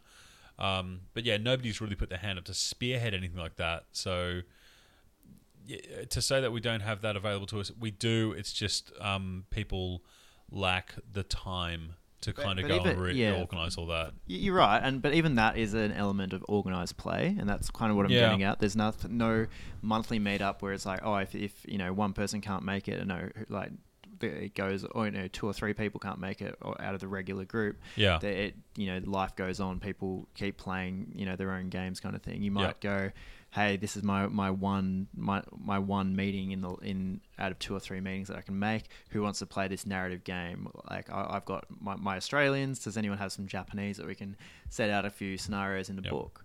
And part of the difficulty, I think, with that, one of the great strengths about Bolt Action as a game is the terrain mechanics are great, tables look cool, but that's a lot of shit to store in your house. And if you live in a small apartment, that can be a little bit tricky. Yes, I think Tristan and Brad. Oh my god, the amount of terrain and Mark, the amount of shit that you guys have. I could never fit in my tiny little bedroom that I have. Nikki and I had a conversation just before Lex was born. We had a nice little nest egg of savings sitting there, and I was angling really hard for a new shed. And you haven't seen my backyard because it was dark when you got to my place. But I saw it. I've got this tiny little shed, and it's packed full of shit. And the idea was to actually pour like a concrete slab and put an enormous shed out there with a gaming table and a workspace and shelving and racking and storage for all my shit that's in the house. we instead decided that Nikki should stay home with Lex, for an entire year instead of, the time that she wanted to go back to work. And I'm happy with the decision that we made. But yeah, space is a premium, and it is a pain in the ass to, carry all that shit. Yeah, and there's other things as well. I mean, some people can, either themselves or their partner can be a bit cagey about having people that they don't know very well in their home. It took us weeks to get in here. Oh yeah, the vetting process is intense. Oh, it's like the Trump administration. Yeah, we got the best, the best podcast. We got the best podcast. You'll love it. Knockoffs from China. No, for sure, and that's why we run events. So like we have a place to come to play organised games, and part of that is you need to have a set amount of points. You need to blah blah blah. All the shit that comes along with running an event, and that's great. But what we don't have is somewhere that we can come and game. And I really want to start playing some more casual kind of games with, I don't know, as you said, it doesn't have to be, forces don't have to be exactly, maybe 1,000 points each, or they can be more narrative based. I look at the campaign books, and particularly as we're getting to the end of the cycle where, most of the units that were at least somewhat common, there's a model for them, there's a list for them. The campaign books are turning more and more towards scenarios, and we're really not getting the value out of those that maybe we might be getting because we're playing in an organised player scenario. I'm hearing you. But, I mean, you're angling towards League of Ancients. Yeah. Well, I definitely I had never been at League of Ancients before. It's but after seeing it, I definitely want to go and start playing there once a month, kind of thing. On there, I think it's the third Sunday every month, isn't it? How was your eggplant parma? It was beautiful. It was tasty. When I finally got it. The German beer was very nice as well. Oh, the beers were great. It's just a cool place. Did you see the wrought iron runes in the dining room? No, what are you talking about? That grating that's around the sort of dining area. It's got all this decorative scroll work. Oh, and in the center of them all are all the runes in there in scroll work. It's worth looking at. Check that out next time we're in. Yeah, awesome. No, it was a cool venue. I think it's. But I'm excited about it just because it can, it can be, if we start building it up, like from the bold action side of things. Obviously, they've got an established historical gaming club there. But if we keep building it up from the bold action side of things, we can get regular meetings. We can get people playing some fun games. Yeah. That they don't have to actually commit to. I'm looking at taking up 15mm Napoleonics, going full old school beardy. Yep. Yeah, but it's a great setup. I think that'll be a good home for us, and I do encourage anybody that was there this weekend, consider making that a regular thing. It's well worth it. I'm thinking if work doesn't crush me, then that'll be something that I'll definitely do. It seems like a really good place to meet and hang out. And you could leave some terrain there as well. That is a big selling point. Don't let my wife know, because Nikki will just go. She'll freak out. She'll get this look in her eye that says, "You can take all that stuff out of your study and leave it at there." And no, I don't want to do that. But yeah, I think that having somewhere that we can meet on a semi-regular basis and just put a message up on the VBAR page and say, "Hey guys, we're going to be heading down to here, on this day. Tristan's going to bring this particular list. Lockie's bringing this particular list. If you want to play any of us, JL is going to try something a little bit weird. Blah blah blah blah blah." That way we can just get people to just rock up, have some fun, play some games, and just do what you got to do.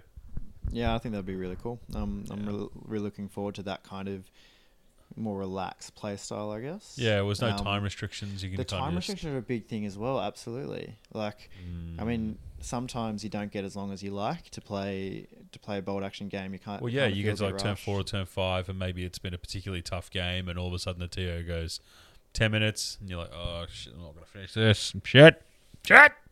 For sure. Yeah. If you have 3.5-4 hours to just kind of like take your time, have a beer, go have a chat with your opponent. Have it. Yeah, that's a big thing as well. Yeah, Just the social aspect actually of it. socializing with your Yeah. opponents rather than just like we So- need to get yeah. to business or else we're not going to finish this game. Yeah, So we're not talking about actually anything. talking to them instead of like glaring at them and scratching your beard and thinking, "What the fuck are you thinking, you motherfucker?" That's just generally what I do. I think I burned holes in Ivan's forehead looking at him. I was just trying to figure out what that guy was up to. So what kind of campaign or casual play would you like to play, JL? Well, I think looking at some stuff for, I mean, a lot of the campaign books have rules for fortifications, for mud, for frostbite, for night fighting. They're rules that we don't see because they're not balanced for competitive play, and they don't pretend to be. But I think we could get a lot of fun out of those if we just start running some stuff going. What would it be like doing night fighting on Stalingrad, for example? Yeah, that's cool. I mean, you and I have been threatening to have a series of engage because I run Airborne. Mm-hmm. You know, you and I have been threatening to do Battle of the Bulge stuff, then we threatened to do Market Garden stuff, and then we threatened to do this and da.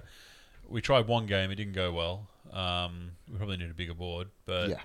I mean, I would like to be able to kind of think, you know, hey man, I'm heading out of league this weekend. Do you want to meet me with, 1,500 points worth of, SS, and I'll bring my Airborne down and we'll fight over Holland. Yeah, Yeah. sounds great. We'll do that, and then have a look at a mission in the book. And Yeah, We could also do some weird kind of missions or alternative setups or the kind of thing. we And can then- run campaigns for Christ's sake. Yeah, absolutely.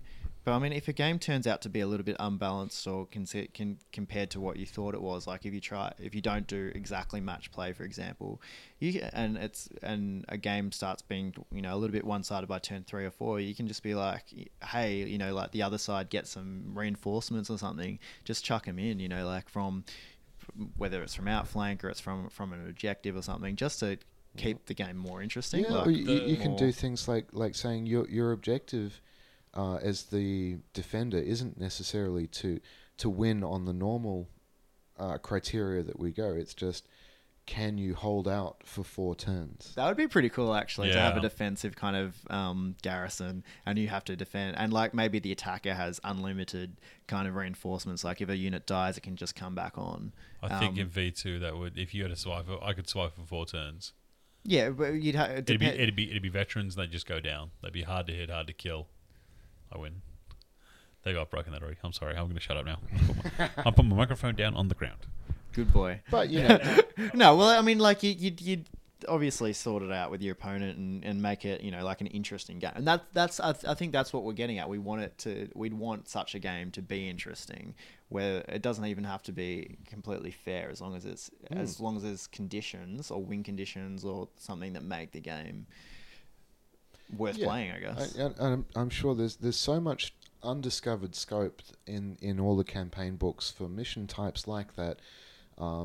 I certainly know that when I'm in the competitive list building mindset, when I look through the campaign books, I'm looking for selectors, looking for new units. That's really, or new ways to use the units that I've already got. The missions tend to go by the wayside. I don't read them with tremendous diligence, but I think there's a lot of stuff we could unlock out of that. Absolutely. I think we should get to playing. That's why I want old mate Tristan over here to build his LRDG, and I can play some French with him. It'd be great. So I would do that. But do you know how much I'm getting paid to do these commissions? And do you know how much I'm making as a first-year apprentice plumber? Got to put food on the table. It's as simple as that. I can't eat my LRDG. I could, but it'd be bad. I'm hearing you there, man. Seriously, I want to. Don't worry, my French won't be done for a while. No, well, yeah, I'm hoping. I'm really hoping. Unless you do one of those weird two-tone armies. But I mean, other people can do that as well. Like they can just say, "Hey, like we both want to start a new army at the same time. Let's kind of theme our armies around a certain." Jay Allen and I thing." did this right from the get-go, didn't we? We Yeah. planned this. Yeah, It's yeah, Germans, absolutely. Americans. Yeah, it's Airborne. like, SS. hey, there were Germans and Americans in the war, and they fought were. each other. They did. They did. Let's play. We've been set up for a while. We're just too lazy to get a game in. But yeah, look, dude, I would love to do that. It's just literally as soon as I clear all my commissions, I'm actually going to paint something I will paint something for myself by the end of the year.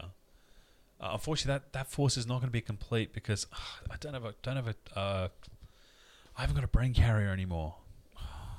What a shame. Do you want it back, mate? No, you're alright. I'm only fucking with you. Yeah, but I will do that, and I will look forward to playing your French with my Ludigurg. It'll be fun as. But look, I mean, at the end of the day, hang on, just segue just for a second. Russians, Australians, French, Americans, British, Finns. Good God, God only knows what I've got in the Germans, winter Germans, Brits, Russians. Oh no, you did and Brits and Americans. Russians. Okay. I have the nucleus of a winter American force Okay. out You of two my are a Brandenburg. disgrace. You need to have more mind and powers. Come Finland. I ran Finns. I ran minor powers, and I did well with them. Stick up your ass. On. All right. That's right. Let's go back to a little bit. So- So, do we have anything else we want to say on that note? I was just going to say, speaking of weird lists and weird stuff, Or and Operation not Bear. playing, not playing organized play. Well, we do have BadgerCon coming up shortly, Hang on, so just for we'll a sec. quickly touch on that. Yeah, well, no, it's before we disappear from organised play and competitive play. Yes, I want to do more of that. Yes, we are going to do more of that. We just got to find the time to do it. But I think the most important thing is like we are going to touch on the subject again in the future after we've had a chance to implement some of the stuff that we've said. Because right now it's all just hot air in a room, and we can do whatever we want. But let's sort of put this stuff into practice, see what happens, and then come back and maybe have a chat about it. No, I agree. We're definitely going to do that because you and I need to like shit or get off the pot, like just Yeah, absolutely. because we're terrible. Yeah. Well, the first thing we need to do is get a table. Yes, that's the main yes, thing. we do. Well, you and I are going to make a table together. Aren't Yeah, we? well, we've got plenty of shit to put on it. Really, yeah, we we just really need a do. piece of plank to get Oh, well, down. Yeah, I mean, look, we'll go to Bunnings, sort that out, and we'll get it back here. And I've got a lot of texture paint now. Yeah, great. Thanks, Mike Parker. Just on Mike Parker, adverts are coming. I know that every episode I say, we're off to the break. You'll probably hear something. No, we will record it at some stage. I promise. It's not going to be this awkward forever. But look, BadgerCon. So when's BadgerCon, boys? That's like BadgerCon's the 9th of June. So 3 weeks away, or 2.5 weeks away. Jesus, is that all? that is coming Hey. around really Right. quickly. Yeah, You paid for it, didn't you? You're all I paid. did pay. so- I paid. It's Jeez, it's I'd gonna be better good. get my shit. Go. Yeah, stop painting. Yeah, with that much was shit do the you have to awkward paint? sound of me craning my neck around to look at my painting desk and how much shit is on there waiting to be painted. How much do you have to paint? What do you have to paint? Probably It a looks whole beautiful. lot of The stuff that's on there looks Volksgrenadiers. beautiful. Well done. Yeah, a whole lot of winter Germans as Volksgrenadiers. I'm thinking depending on that or how cross-eyed I'm prepared to go painting dotty SS camouflage in between now and then. I've had a lot of stuff on my plate with the band reactivating lately, but this weekend should hopefully be a bit clear and I can get a good 6 hour stretch in, Well, and hopefully you won't die. hopefully, Well, you won't try to die. well, I'll always come back. I'm like 600 years old, mate. You know this. The hate grease just keeps drawing you back. Yes. It flows Um, through my veins. Jail the Highlander. There can only be I one. have seen that one. I have a leather. Hey! I do love have a it. leather trench coat in that cupboard. I'll have You know. are definitely more Kurgan than McLeod. I'll give you that. All right, so So we have had a development with the BadgerCon list, haven't we, Trist? yeah, mate, you guys have bullied me out of taking what I wanted to take. The system works. Yes, the peer pressure. And I won't back down. Gonna stand my ground. I did not stand my ground. So my list was Reg second LT. It's Say the three things that matter. okay, no worries. I'll say the three things that matter. It's a bazooka, a truck, and a sniper. Those are the three things you had trouble with, wasn't it? I thought it was something more along the lines of, I was wrong. I am sorry. Yeah. Yeah. So the three things that you have an issue with are my medium howitzer, my M3105, which is a medium howitzer half track, and an air observer. And let's be straight here. I don't think any of those things. I mean, like the air observers, like we all know that's good on an American side, but I mean the three things aren't, like by no stretch of the imagination super strong by themselves. Yeah. What I had a problem with, and probably other people did as well, is that they're all three of them are quite good, quite efficient, and all in the same list. Yeah, I had a chat with a number of people, and the people that I spoke to said, look, it's a hard list, but I don't think it's abusive. But I don't know, I kind of had to think about it, and then you were giving me heaps of grief about it every chance you got, and I mean, you are right. I don't want to be that guy who goes up and ends up, ruining someone's day. But yeah, so anyway, look, long story short, I took the air observer out. I've taken an additional truck, so I'm now taking 2 trucks. I was a truck with a medium machine gun, and I put a heavy machine gun on my Greyhound. So my dice count stays the same, which is nice. That was the thing I was kind of looking at, sort of keeping up, and we'll sort of see what happens, I suppose. Oh, that's cool. I really like that change. I think it just balances out the list a lot more, and it just means you're not going to rock up and be like, shit, I've brought something that's too strong for this. Yeah, I bought a shotgun to a chocolate eclair fight. It's and that's the thing. Like I said, I had redundancies, not redundancies, but I had things inside that list where I could tone it down, but I still may end up using those, if I come across an opponent who's, going really, soft and fluffy and themey. But, if I get tabled 3 games in a row, I'm coming for blood. I'm telling you right now. I'll be like, where the fuck was my fucking air observer? Am I allowed to grudge you now? Yeah, he's bringing it's like, yes, he's nerfed his list. Yeah, I'm gonna bring some Australian filth. Woo! Sneaky cheese. No. So what do you? So I mean, we've spoken about our other list, but on the podcast before. But You're just taking Australians, aren't you? Just your Aussie list. My standard Australian list with the Frog, a bunch of regular Jungle Division dudes. I've got a squad of commandos. Pretty. Just the stuff you've been taking. Stuff. Yeah. JL's and that hasn't changed. Because I haven't had much of a chance to play it. I played my Soviets at Grief. Yeah. Well, I mean, running an event that big takes it out of you. So. You've had a bit of downtime. JL's literally running a German list, which is going to have would you say it was 4 or 5 squads of pioneers with flamethrowers and Panzerfausts. There's like two Nebelwerfers. They came from the Panzerfaust factory world. Yes, that's right. Just pumping them out the back door. Here you go, boys. Take some more. It's fluffy. It's really fluffy. It was from the Battle of Panzerfaustdorf. It's when the Russians tried to overrun the factory. They're just pumping these things out the back door. Now, what are you taking? What are you taking? That is entirely dependent on painting. I've got to be honest, man. I'm looking at your desk. What you've got here is really nice. Yeah, I'm thinking because nobody will have seen it yet. I'd really like to get the SS guys done. I now have 2 flavors of Volksgrenadiers. I've got winter and summer ones. So I'll take some summer or autumn rather Volkies. The basing looks like you've been trimming your beard and sticking it down, and I'm all for that. Yeah, it's for those of you listening at home, they've got a lot of yellow and red foliage on them. I have a very red beard. It's very red ginger. Yes, very red ginger. So yeah, we're all kind of set for that. I think that Hari Turner is coming down for that event.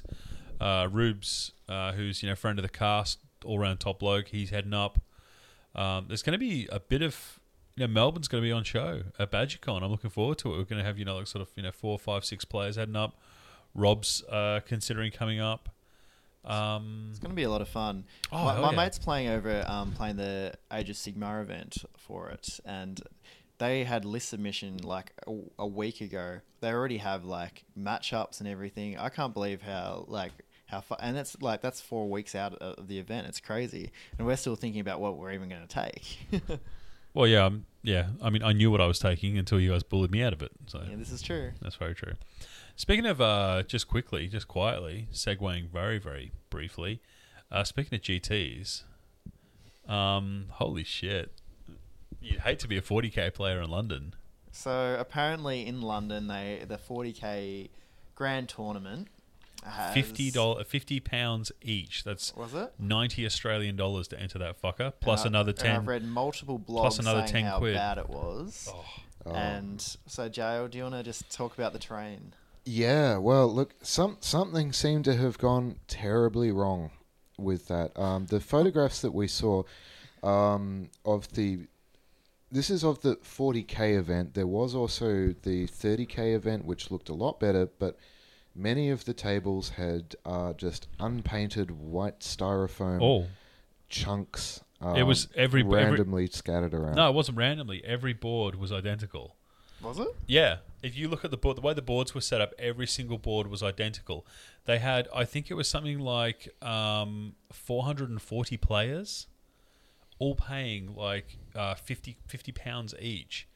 Like, that's a massive chunk of capital, and you can't even be fucked getting your terrain sorted out. Like, I get it, 220 tables, that's a lot of terrain, but if you're charging your players that much, you best start fucking putting the call. Well, Okay, I know well, what they do. Sorry, I know that what they do in the fantasy side of things over in the UK, and that's when you bring your army along, you bring 3 or 4 pieces of terrain with you. Oh, really? Yeah, that's what they do. That's cool. They print out the maps or whatever, and they say this is where the terrain's got to go. Yeah. So the terrain follows you. I'd actually prefer the terrain would sit in like the TOs or whatever would sort it out, because that stops some potential abuse, but apparently it doesn't really happen. Yeah, but anyway, I think that's a really good idea for those such large events, because I do get it. 200 tables is a ridiculous amount of tables to organise terrain for. But the thing is, if you can't organise terrain for that many tables, don't have that many players. Well, something seems to have gone wrong, really badly wrong there. I mean, I did 5 years of ArcanaCon, which is the Southern Hemisphere's biggest 40k event. That was averaging 150 players, so it's big enough. So it's 75 tables, but every club they organised it through the clubs. They were saying, if you're part of Nunawading's War Games, or all of the different groups that play. Yeah, the call goes out. The call goes out, and they organised it. They had people that would come in for something like at least 1 day, possibly 2 days before, in there setting it up. I mean, that had some of those problems that are not the same ones that they have in London. I mean, they were whinging about, it's really hot in here, it's 20 degrees. We would be playing on a 45-degree day. I played a few of those CanaCon tournaments, and that was at the Collingwood High School or whatever, 40-degree days up in those buildings. Oh my God, what? The upstairs ones were bad. The gym was just atrocious. Scorching. CanCon, I know, no shit. Like, it was so hot at CanCon when I was played the year that I went up. Like, my t-shirt looked as if I'd just been for a swim. Gross. Like, it was horrible, and the smell in there was incredible. Like, it was something to behold. But just quickly with the GT, there is a part of me that understands why they did what they did, because if you replicate every single table, so every single table is exactly the same, and it's all identical, then you can never hear a player say, "Oh, well, I would have won if my table draw had been better. Yeah. If I'd been on that table over there, I reckon I could have won that because I could have done this and this and this." For my sins, for reasons unknown, I looked at the Reddit group for hardcore competitive 40k, and there was a discussion. God, he said competitive 40k because he said Reddit hardcore. Hardcore. But there was a discussion about it, and they were saying, some of these people that were going, I don't paint my armies. What's the point in that? I'm not into immersive play. I'm just here to break face. Those players were saying exactly as you say, Tris, that it means that there's no argument about what does this piece of terrain represent. Does it? Can you see through it? Can you shoot through it? Can you do all of that stuff? It's purely down to the math hammer of rolling the dice. There's no... It doesn't super make sense for that kind of thing as well, because 40k is more or less a 3D game. So like fantasy battles has always really been a 2-dimensional game, like at a competitive play. So like basically things block line of sight and depending on height levels and that kind of thing. Sure. Area terrain blocks line of sight, or like it provides cover if you're shooting through it. But it's essentially 2D. So at a couple of tournaments, CanCon, that I've been to, they've actually had two-dimensional terrain. Yeah, they print it out so on they sheets just of paper. print it out, and it It's looks disgusting. fucking awful. Yeah. It is bad. But I mean, like, if you want a big tournament, and particularly the ACT has limited terrain because it's not a huge place. But you put the call out. I mean, you look at Pete West. Pete West, he runs CanCon. He runs CanCon and WinterCon. He gets, I mean, that's the largest event that we run in Australia. And every single time you rock up, the terrain looks fantastic because, he knows the people to speak to. He knows the people to ask. And people bring shit. The culture's very different compared to games that's as well. true. I mean, the bold action culture is obviously like, we want good terrain. Like, you saw it obviously at Grief on the weekend. Oh my god, all those tables looked amazing. Looks good. And like, that kicks the shit out of any other event I've been like. But the other thing is, we need lots of it because of the way that the game is designed. True. You can't have there's two no power two buildings, armor. two forests and two hills and call it a day. Yeah, well, the thing is, I mean, like I said, I understand why they did it at the 40k GT, because if you make everything identical, then you are literally, the only thing you have to worry about is your opponent. Is you don't have to worry, like, there's no arguments, there's no excuses. Having said that, to just literally do that out of styrofoam and just cut shit together and just spray it white, you lazy fucking pricks! Like, did they even Jesus. spray it white? No, it was just bare styrofoam. I was saying some of it was sprayed black. I thought they might have. The better stuff was sprayed the better, black, yeah. But I mean, you could have done that so much that's better. The thing. Even if like budget was a problem, you'd think that you could put which it wasn't, because somebody actually did the maths and they worked out those blokes walked away with about £12,000, not dollars, pounds. Yeah, after venue hire, after everything, after all the shit was sorted out, they still walked away with about 12k. Yeah, which is like nearly 20,000 Australian dollars. Yeah, I'd be riding. The other thing I would be crucifying those fucking pricks. The other thing I just want to say is, somewhat contrary to your point before about if the terrain is all the same, all you need to worry about is your opponent's army. Yep. Well, I've never heard of fighting events fighting wars in an identical environment. Part of the art of being a good strategist and tactician is choosing the ground and knowing how to use the ground to your advantage. And if it's all the same, I agree. It just becomes a list building exercise. Yeah, well, and that's the way that I see 40k. Yeah, pretty much. Yeah, but the way that what I likened it to is like when I first heard that, when I first saw the pictures, I was like, I don't know how you can actually want to be part of a community that actually does that. But then I started thinking about it, and I was at work, and I was just literally, I think I was like fixing a tap or some shit like that. And, my mind started to wander, and I actually thought to myself, it's a lot like I used to play semi-professional paintball. And if you roll up to an event, and they say, well, all the semi-professional teams, you guys are over here, you guys are going to be playing on field 3. Well, you go and play on the same field all day. You don't go and play on field 3, then 2, then 5, then 7, and you play on the same field, and that means that all the bunkers are in exactly the same position, which means that you are playing the field, but you are also solely focused on how your opponent plays that field, and that one field only. Whereas, I think what I'm saying is I'll make the analogy in bolt action. The Melbourne Stalingrad board, and I'm not talking about the Nick Beattie board. I'm talking about the Stalingrad board that we roll out. We get various variations of it. If you play on that board, you can have a difficult game. We all know that. That's fine, because it tests you as a player. Whereas there are other tables, like say the desert table, where it's a bit easier, movement is a bit freer, or you get on a table with a couple of roads on it, and all of a sudden you're whizzing around like a madman. Those are easier tables to play on. But if you take out that metric where the board is something that you have to take into account, and you only have to worry about how your opponent handles his business, well, you sort of stop a lot of the bitching and a lot of the, dude, you lost because you lost. You didn't lose because you were assigned to a shitty table. That's the only reason I can logically come up with as to why those people did that. Yeah, it's like the argument about a chessboard is always the same number of squares every time you sit down. Yeah. Well, yeah. Well, I mean, look, it just depends if the people who organised, the GT put any thought into it, or like into where the terrain was, even if all the tables are the same. If I'm paying $100, they better be putting fucking thought into it. Well, I better it be doesn't getting a look like three-course meal. they did. No, it really doesn't.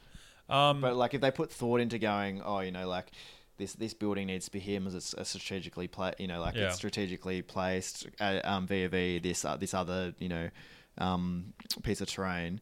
But if like they're all just kind of slapped down in the same fashion and doesn't actually make the comments I heard was that the placement of that terrain made sense. It was placed to block line of sight in strategic places and allow an assaulty army to get close without necessarily being shot up on the way, and yada yada. It just looked like horse shit.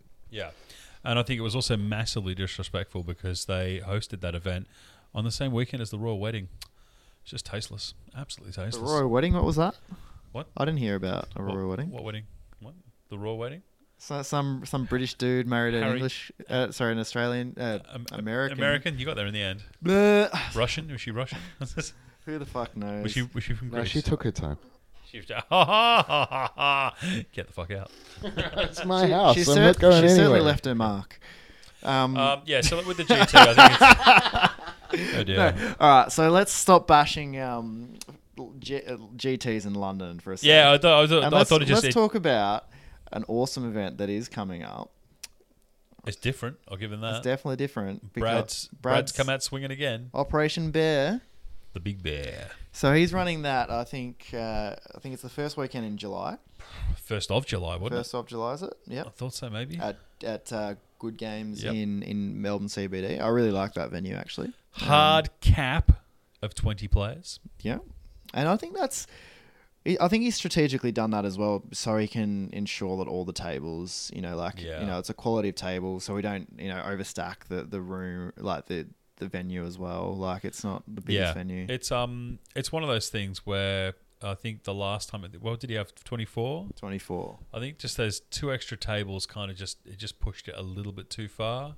And you've got to remember too that we share that space with those people playing Yu-Gi-Oh! Or you can hear the curl of contempt in my lip. Tarzos? So they rolling with Tarzos? Pogs! Alf was back in Pog form.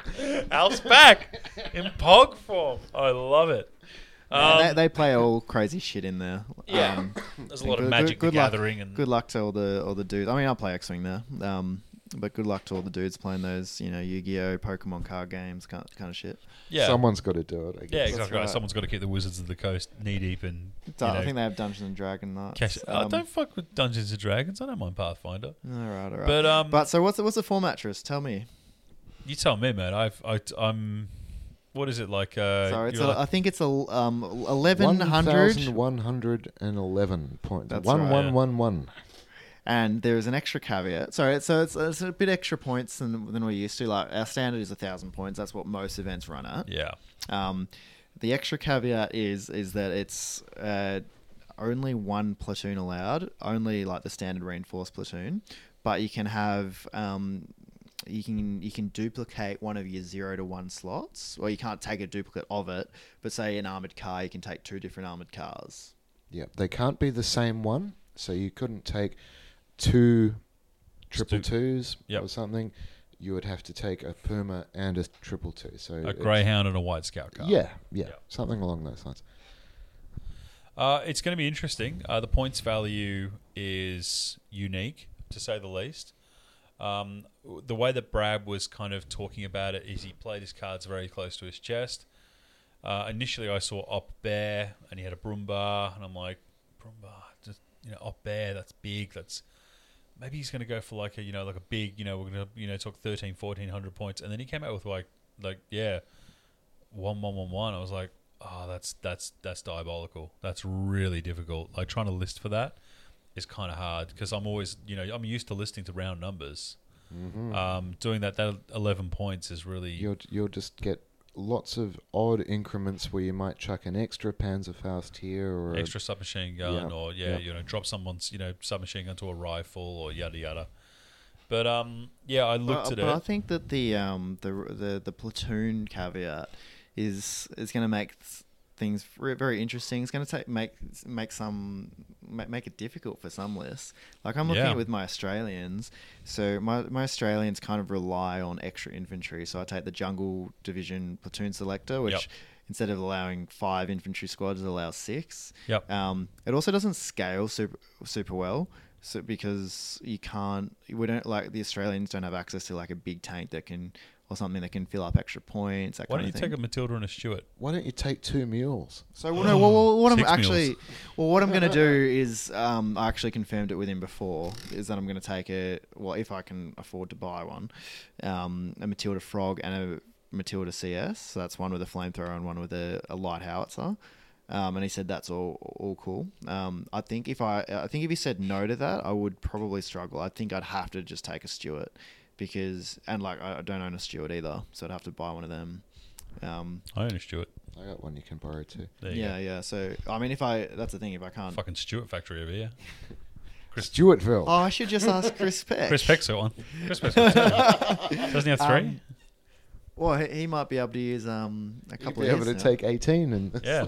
Big Papa Stewart himself. No, well, that's the thing. Like, so it's kind of restricting, but I can see. But that's just for Australians. But I can see other lists that you can do some real interesting things with it. I think it's also a trap for the unwary if you just went, oh yeah, great, tanks, I'll take 2 big motherfucker ones. It would be very easy to unbalance your list in a way that wouldn't go in your favour. Just to put units that would on their own be a point sink and then double down on that. So Yeah, you're right. I don't think necessarily taking 2 tanks, like depending what they are. I'm considering it. Well, yeah, I mean, depending what they are, they can be a good option. Yeah. But I reckon that probably the real strength would be if you want to take a medium howitzer and a medium 2 howitzers, like that thing from the... Or you can take a that- heavy that howitzer and a tournament. medium howitzer, or you can take a medium howitzer and a medium anti-tank gun. Like that. That's True. probably something more reasonable. Pardon? I said just had true. I was considering a STUH 42 and a normal Stug Hmm? Yeah. Yeah, and that's a cool. whole bunch of Volksgrenadiers. Or even a couple of armored cars would be like Yeah. a lot of armored cars are quite viable. What armoured cars will you take with the Australians, though? Oh no, nothing with my. Armored mules. Armoured mules.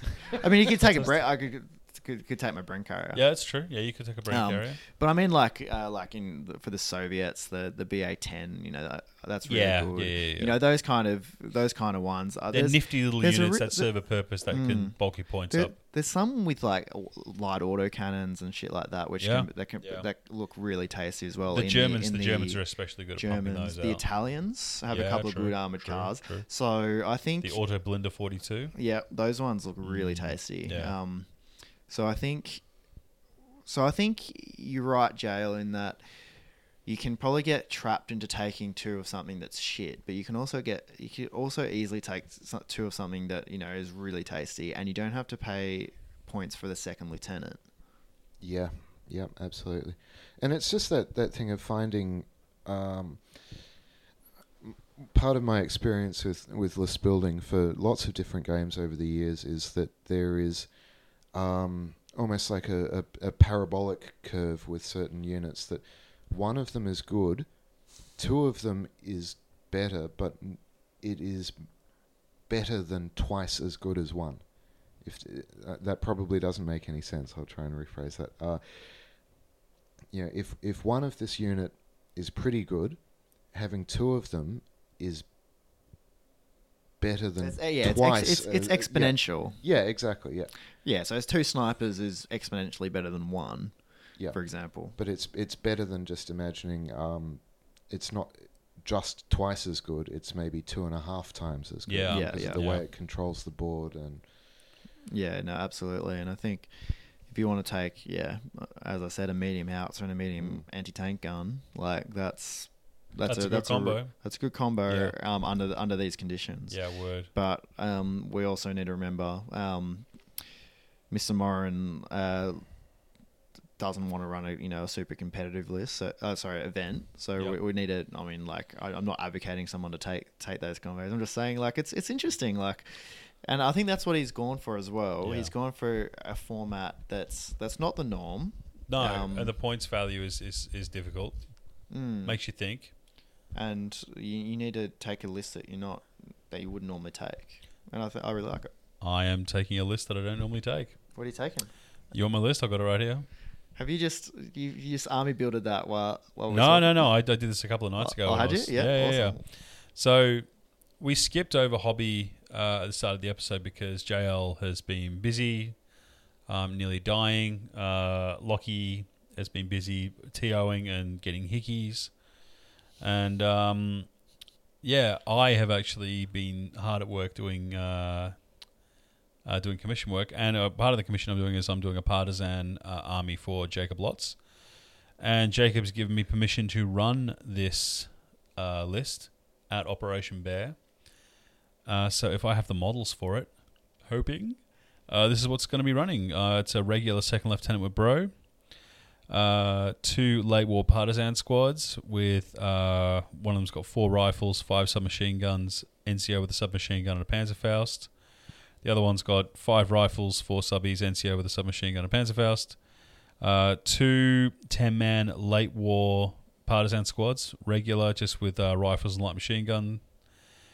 A veteran 7-man guerrilla squad, 7 men, all the submachine guns, flamethrower, machine gun, a machine gun team, a sniper team, an anti-tank team with bazooka, a general purpose truck, and a Char 2C BIS, which will be inexperienced, unreliable.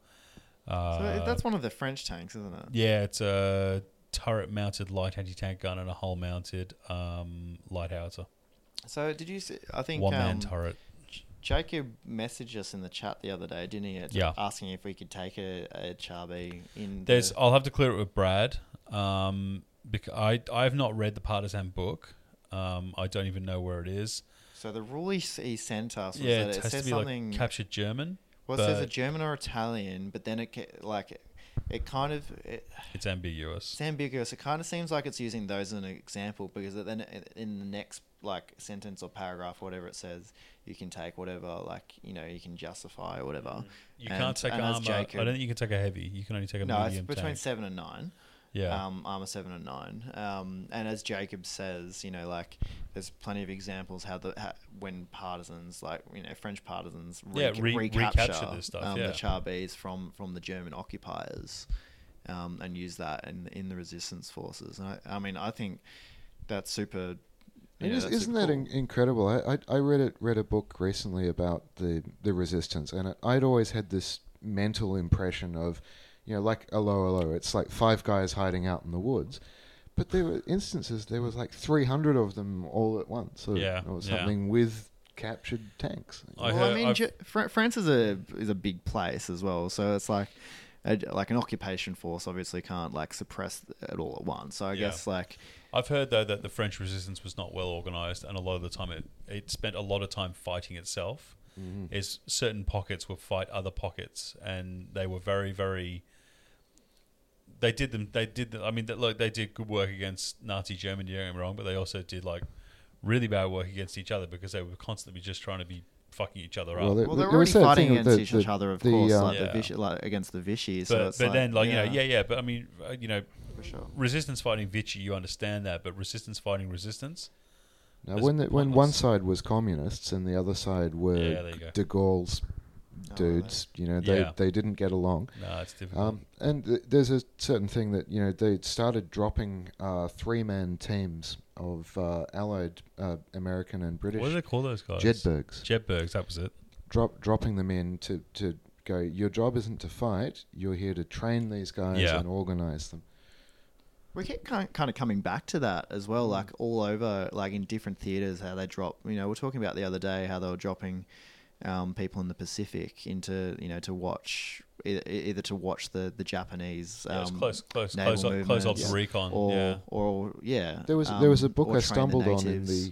the St Kilda Library yesterday. I didn't take it out, but I was going to. It was a book of photos of the Australian commandos in New Guinea, and they were there just operating radio stations and sitting on the top of a mountain with a pair of binoculars, eyes and ears, sort of shit. Great way to spend a gap year. I wish I had done it. No, Fought the Second World War. just kidding. I spent a gap year snowboarding in Canada. It was great. I'd prefer to do that. I remember when you did that. It was a pain in the ass. It was like, hey, man, what are you up to? I'm going to Canada for like 18 months. I was like, oh. I just literally got to know you and was hoping to catch up for some games. Yeah, So weren't you living out... You were still living with still kind of close to my place at that stage, weren't you? Yeah, I was out in Mentone at that point. It was so good. Homeboy lived about 20 minutes from my house. It was great. And then he ruined it by moving to Brunswick. And sorry, mate. how's the living situation? Is it good? We haven't touched on that. I'm still living with 3 people who aren't really functioning human beings. How's the was it the Spanish-French connection? Is that still a thing? Oh, they keep to themselves. Oh, okay. Are they But I mean, like the things the are amorous growing. lovemaking? That's what I want to know about. Things are growing in my shower. Things are growing in my fridge. The floors are filthy. We've got one of the housemates who moved out 2 months ago has. She had 2 cats, and 2 cats are still at my house. And No way! They're your cats now. she comes and visits them, and But you have to. and buys them food. But you clean their shit. I clean their shit and have to smell their piss because they piss on everything. Actually, they shit on my bathroom mat as well. It's my house is. God, it's so good. My house is feral. Like, Oh it's my bad. Man, God. that's great. I'm going to have a kid and you can just look after it. I'm dropping Lex off to you next week, mate. It's all good. That is so, each day she comes and visits them. Hi, how are my cats doing? They're great. Fucking take it. Go on. It's like a cat daycare. Fuck. Oh, but you're not getting paid. Oh, that's amazing. So has your bathroom started looking like that one that Tris showed us before? Oh, it's not far off that one, Yeah, mate. I might get Tristan to come in to sort it out, actually. I lived I'm in a this, plumber, not a cleaner, motherfucker. I lived in this one place once. This was in Wellington in New Zealand, which is a very damp, wet place anyway. And It's windy as well, isn't it? Yeah, and hilly and cold. But we had to. It was so damp in this. So it was like the basement underneath, granny flat that was in the basement underneath this other place. I had to run a dehumidifier 24/7 and just empty buckets of water out of it. That's insane. And eventually, I found mushrooms growing inside my house. Did you ever watch Black Books? Have you seen Black Books? Oh yeah, Yeah, he's just like... I was the filth wizard. Yeah. It's like when Manny goes up, he's just like, well, you've got mollusks growing on your pipes. What's wrong with that? Well, generally they live in the ocean. Oh, that's gold. Oh, mate, I kind of feel for you. But It's fine. It's fun. Yeah. No, it's all character building. All right, so get back to Brad's event. So it's coming up 1st of July. We're looking forward to it. It'll be a blast. He's putting a hard cap on it of 20 players. So get in quick. Yeah, really. When those tickets go up, I'll be jumping on one pretty quick. I reckon they'll go quickly as well because there's that demand at the moment for events just over 20 players. Yeah. So like you've got to guarantee a spot. Yeah. So we've got BadgerCon, then we've got Bear. The one after that that we're working on, Lee Avery is stepping up as a first-time TO. We're sort of sharing it around. Lockie's run the last one. I ran the one before that. Brad's running 2. So Lee Avery's going to jump up, and we're just starting to secure a new location for our next event, and we're going to be running it in conjunction with the Monday nights at the Auburn Bowls Club. So that'll be fun.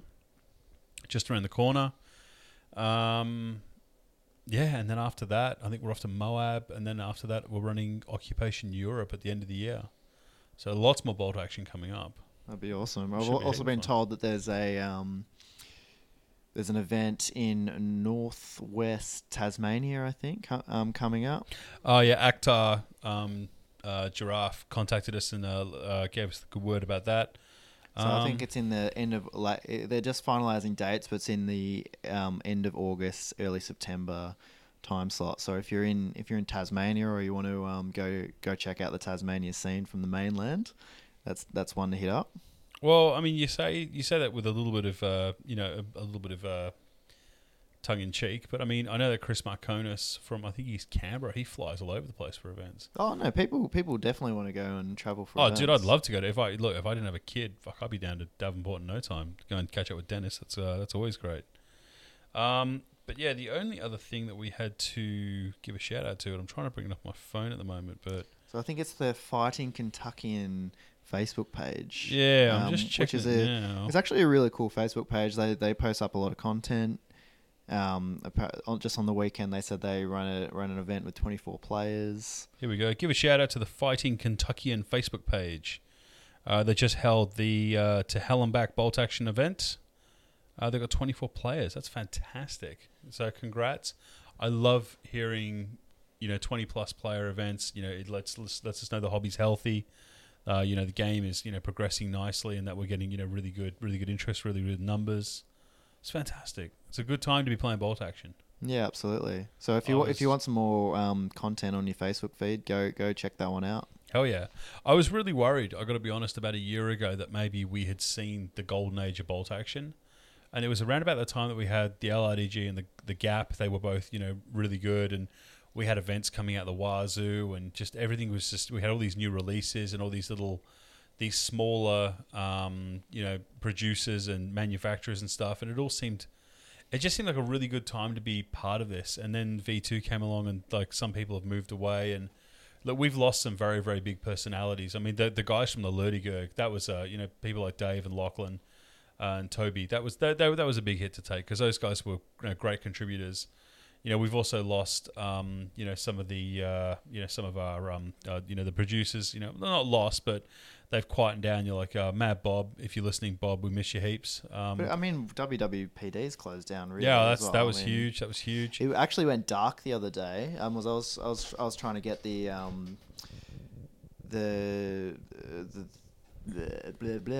scenario Heartbreak Ridge and the information for that Brad wrote on WWPD, and then I was going to go print it, and then it was down. I'm like, oh no, have they closed it down for good now? Wow! But luckily, it came back in a couple of days. Fantastic. So that was a bit of a scare, because I know there's heaps of painting articles and stuff that I use. Yeah, I'm pretty sure that they were going to continue to host because of the amount of work and effort that people have put in. They just don't want to produce new stuff. No, it's too hard to maintain, and paying for bandwidth for the multiple podcasts that were attached to that network, because you had the Bacon Burgers, you had the Gap, you had Intensify 4 Firepower. Oh my God, there was literally maybe. I think there was like 5 or 6 different podcasts attached to that, plus all the articles, plus photos, plus this, plus that. It translates to like a significant dollar value, and it's not like they were doing it for to get rich. It was a lot of it was coming out of their pockets, and they kind of just sort of packed it in because they had enough. But turns out that wasn't the real golden age of Bolt Action, because we might be going into a new golden age. It sort of makes me realise that maybe what we were going through was the silver age, and we're in the golden age now. But I don't know. Time will tell. It's too early to say now, but it's a really beautiful time. It's positive. Super positive. Getting lots of new blood. I love seeing new players. Guys who are just learning the game for the first time, and maybe some guys who have maybe sort of fallen out a bit and then coming back into the fold. But for a community to grow, you need to bring new blood in. For a while there, we weren't bringing in new players. For various reasons, we weren't bringing in new players. We had the same a dozen dudes kind of coming to events, and that was good, because we all got to catch up with each other and socialise and chat, and it was cool. But then, like, if a few people can't make an event or whatever, you end up with 6 people looking at each other going, "Well, this is happening." Yeah, you can't do that forever. So it's really great that, I mean, we had 24 players at Brad's last event. We had 28 at Grief. We're gonna have another 20 player event at. It seems like the numbers seem healthy at the moment, so I think we just do everything we can to maintain that, and just make sure that this is continues to be a thing. Awesome, guys. Well, we've had some pretty good discussion tonight, I reckon. I'm cooked. I'm pretty cooked too. Yep. Have you boys got anything else to say before we wrap it up? No, that's it for me. I'm gonna go home, have a shower. I'm gonna wash the hate grease off of me. I am going to continue to laugh at Lockie having to look after 2 cats that aren't his. That's never getting old, by the way. You're never going to live that I'm one riding that until you give those cats back. I'm going to I ride fucking that. hope they go soon. I don't mind them, but they piss on everything. It's getting my house And stinks. Cat piss. Have you ever smelt ferret piss? I have not. Actually, I have, and it's Isn't it the rank. We had this Right at this- the rat My piss. old flatmate had this ferret that, oh my god, that thing was evil. They are. They're really Just like nasty. Hateful string Yeah, cat snake thing. it's like a hairy, angry noodle. All right, we'll finish on this note on the subtopic of foster care for aggressive, horrible animals. My flatmate moved out and he left this ferret there, and this was the most disagreeable animal you have ever heard of in your life, and Was it ill-tempered? it was super ill-tempered, and I took to locking it in the toilet at night so that it wouldn't roam around the flat destroying my shit. Now, one night the stars aligned, and I took a lady that I had met home with me, and we proceeded, as you do. And during the night, That's one way to put it. Did you get a hickey? during the night, she got up to use the bathroom. I had forgotten to warn her About the that hairy- there was a ferret in the there. angry, hairy noodle. That is amazing. The angry hairy noodle ran right up her Not the leg. angry- Oh. Was it? Hang on. Can I? I'm it's just gonna seem a little bit dirty. Was this pre or post? Post. Oh, it doesn't matter then. It's all Yeah, good. well, but yeah. So it got right up inside the dressing gown. Oh like, right wow! up And that was she making would that have freaked. chittering noise. So if you were in some strange house and you opened the door to the bathroom and something ran up your leg and bit you, To would bite her? you come back? No. So she just ran for the hills. No, we went out for like 6 years, but Oh, There you go. but the That's scream, the secret, the guys. That's the scream secret, could yeah. be heard. Yeah, that's- for, so for Lockie- a long time. Lockie, I understand you're seeing somebody new. We can get you a ferret and a dressing gown. We'll get that sorted out right away, okay? And lock that shit in. Awesome. I don't know.